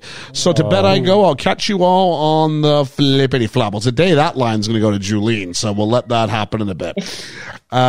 Which Julian responded. It's like meta. I'm referring to this as we go along. That effing show says good film. Only thing stopping it being great for me is the last act being a little drawn out. I'm right there with you on that one.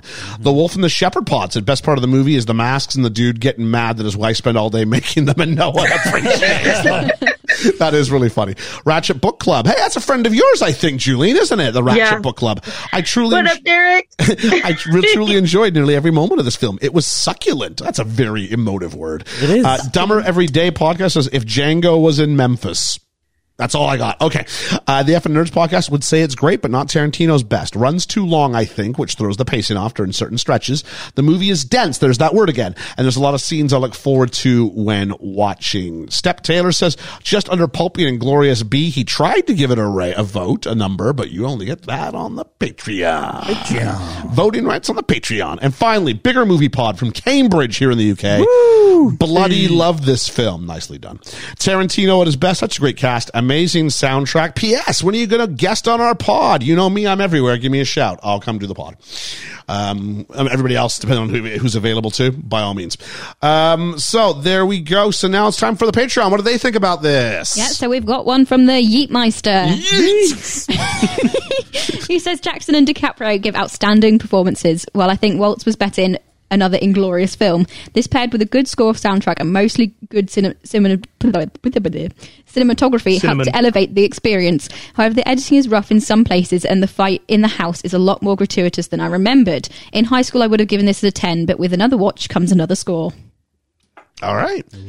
Beautifully written. Well done, Yeetmeister. Reverend Bruce says, hallelujah. Says Reverend Bruce and Mrs. Reverend Bruce both love Quentin Tarantino's Once Upon a Time in Holiday. Mrs. Reverend Bruce sat Django out. Once Upon a Time in Hollywood. That's not what I said. I say Holiday? Yeah. Hollywood, sorry. Mrs. Reverend Bruce set Django out far too violent for her. This is a great film. Great performances by Jamie Foxx, Leonardo and Sam Jackson. Loved seeing both Tarantino and the house get blown up. Normally, I don't like so much violence, but I agree with Jelani Cobb of The New Yorker that the violence in Django is deployed as a kind of spiritual redemption in a revenge movie that has just cause, not the lost cause of the Confederacy. That was a lot of big words, Reverend Bruce. We've been talking for 3 hours.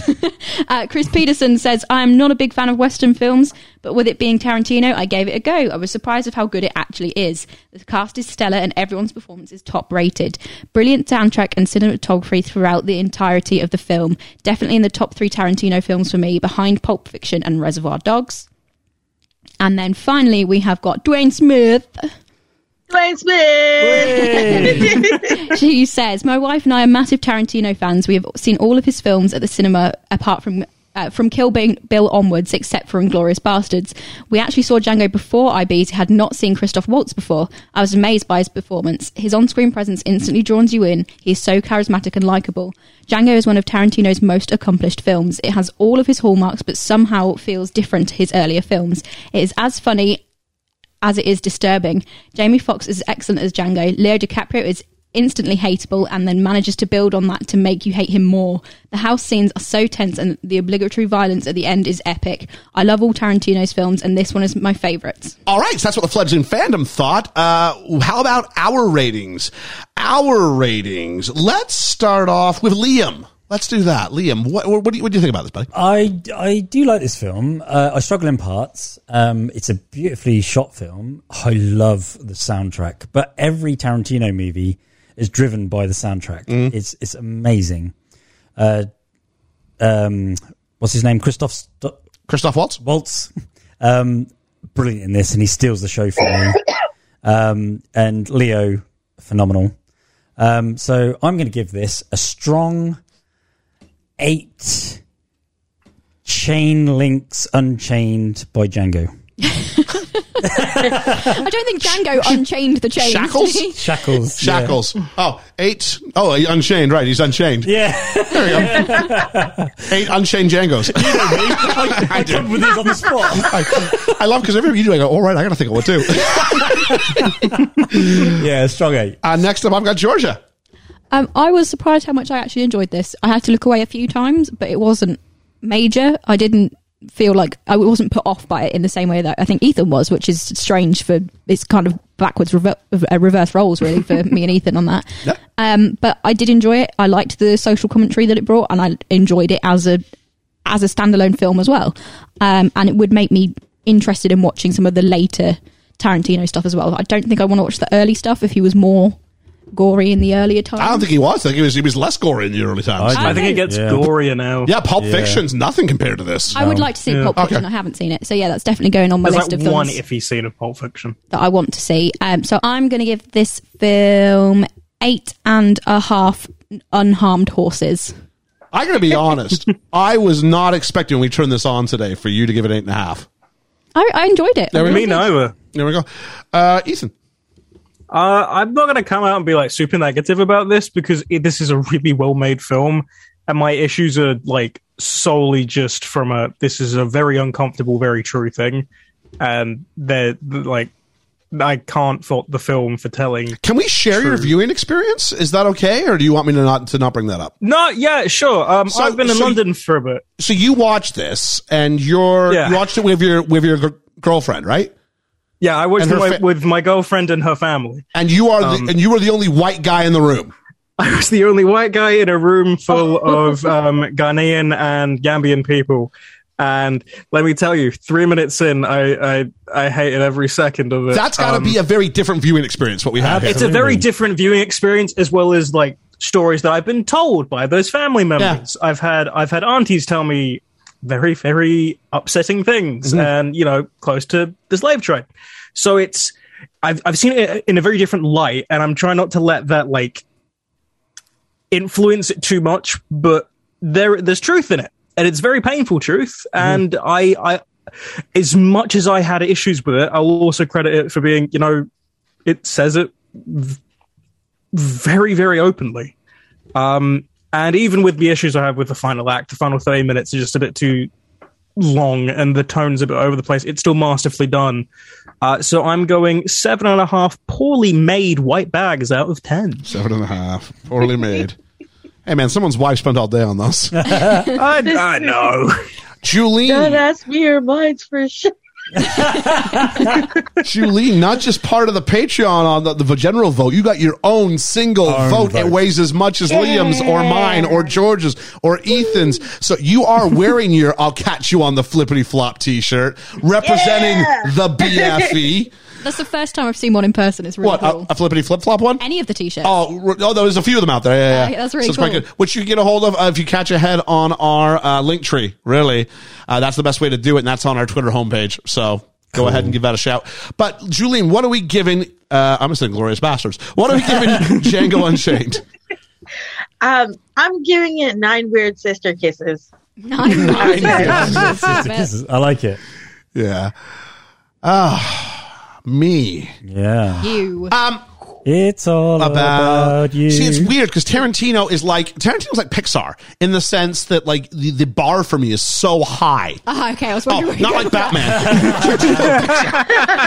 Hyper violent third acts. I feel like Batman is racial slurs everywhere. you guys must have seen a different Monsters Inc. to me. Oh damn! That new Lightyear movie is definitely hitting somewhere else. No, in the sense that the bar's really high.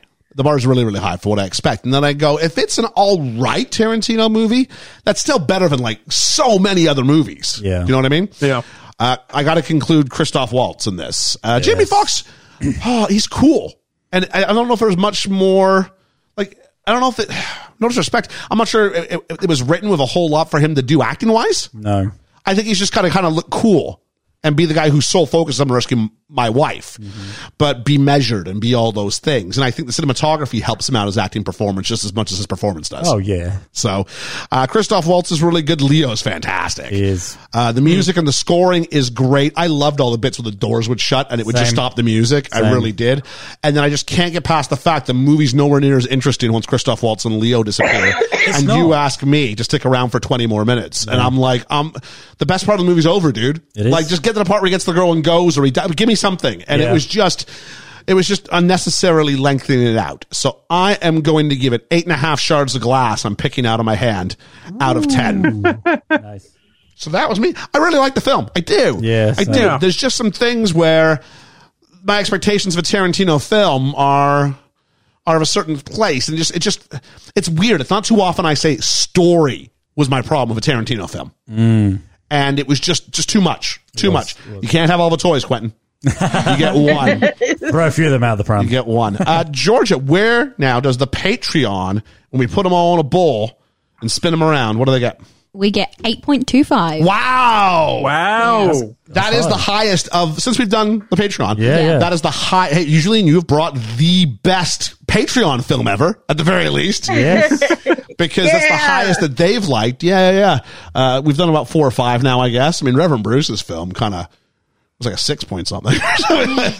So definitely. Chariots of Fire, yeah. And then some of them, we just charge 7s or things like that. But 8.25, that's pretty good. This will be 8s and a 9. This will be a very high, when we put it in the blender, when we put it all up, I'll let people know what it is. It's going to be very high up there. So maybe and I mentioned next week where on the list it fits, but I got to think it's a top 10 film. Yeah. Based on these numbers, I got to think it's a top 10 film. That wouldn't be it wouldn't bother me. Even be against that. Wouldn't bother me. I respect this film a lot, and it does so much well. It's no Paddington. It's no Paddington, and it's no flippity dippity.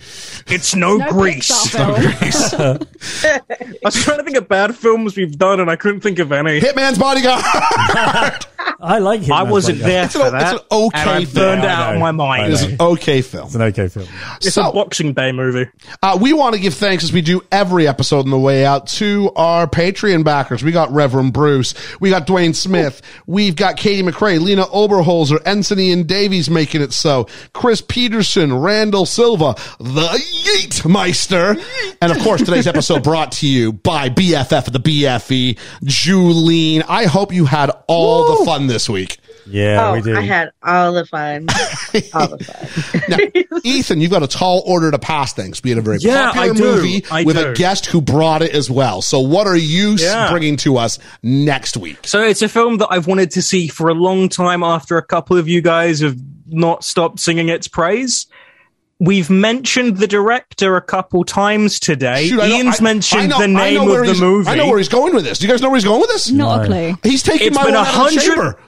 Yeah, he's doing it. It's been 104 episodes since we last did a film by him. I know nothing about this film. We're doing The Prestige. We're doing The Prestige. Give me my computer. Spin it around on me. Spin it around on me. I can't. It's on thingy. Is it on me? You can't spin it. It's recording. No, you can't spin it when it's recording. Can you just move the camera? Well, I've turned it around now. I mean, just literally physically move it. It's on you now. That was like that was one in my chamber.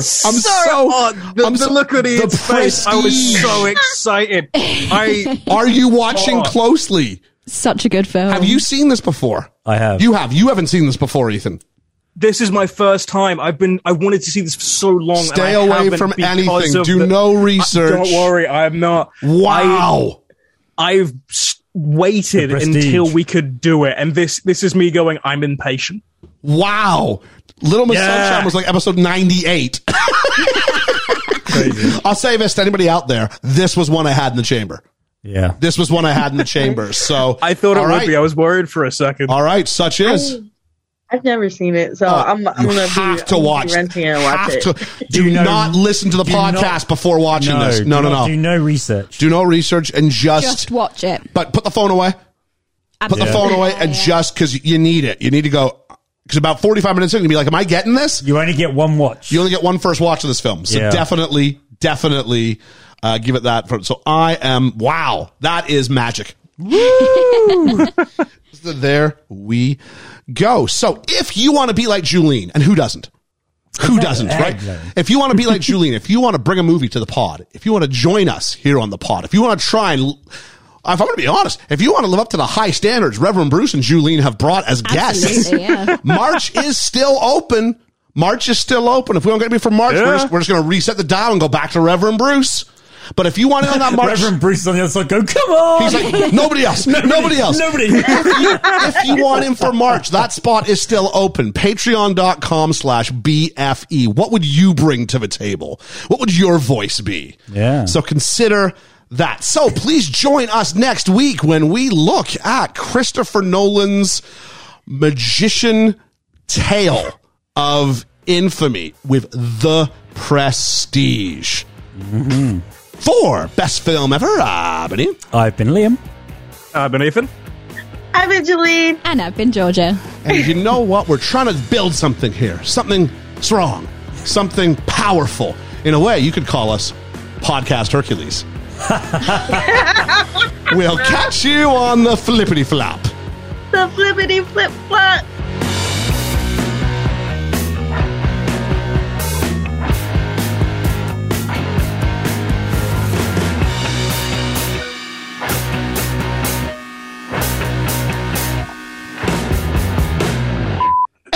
And welcome to the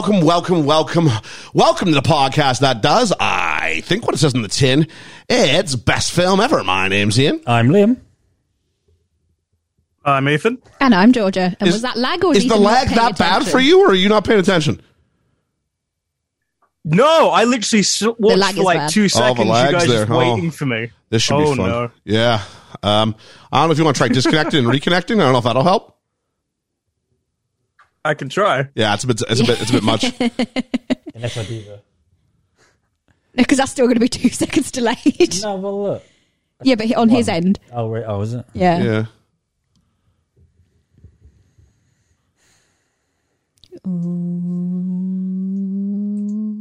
Gumbo. Yeah. Let's try this again. I'm going to say a word, then you say a word. Ready? Cool. Rabbit. Rabbit. All right, that's better. Somewhat. Better than it was. Somewhat. Let's try again. I'm Liam. I'm Ethan. There we are. That's a bit better. I'm going to leave it in. All right. I'm sending that picture to you. Otherwise, we'll be here for a while. And we're here today to talk about episode number. Hang on, and I'm Georgia. Oh, jeez. That's the coda. Let's go for the start.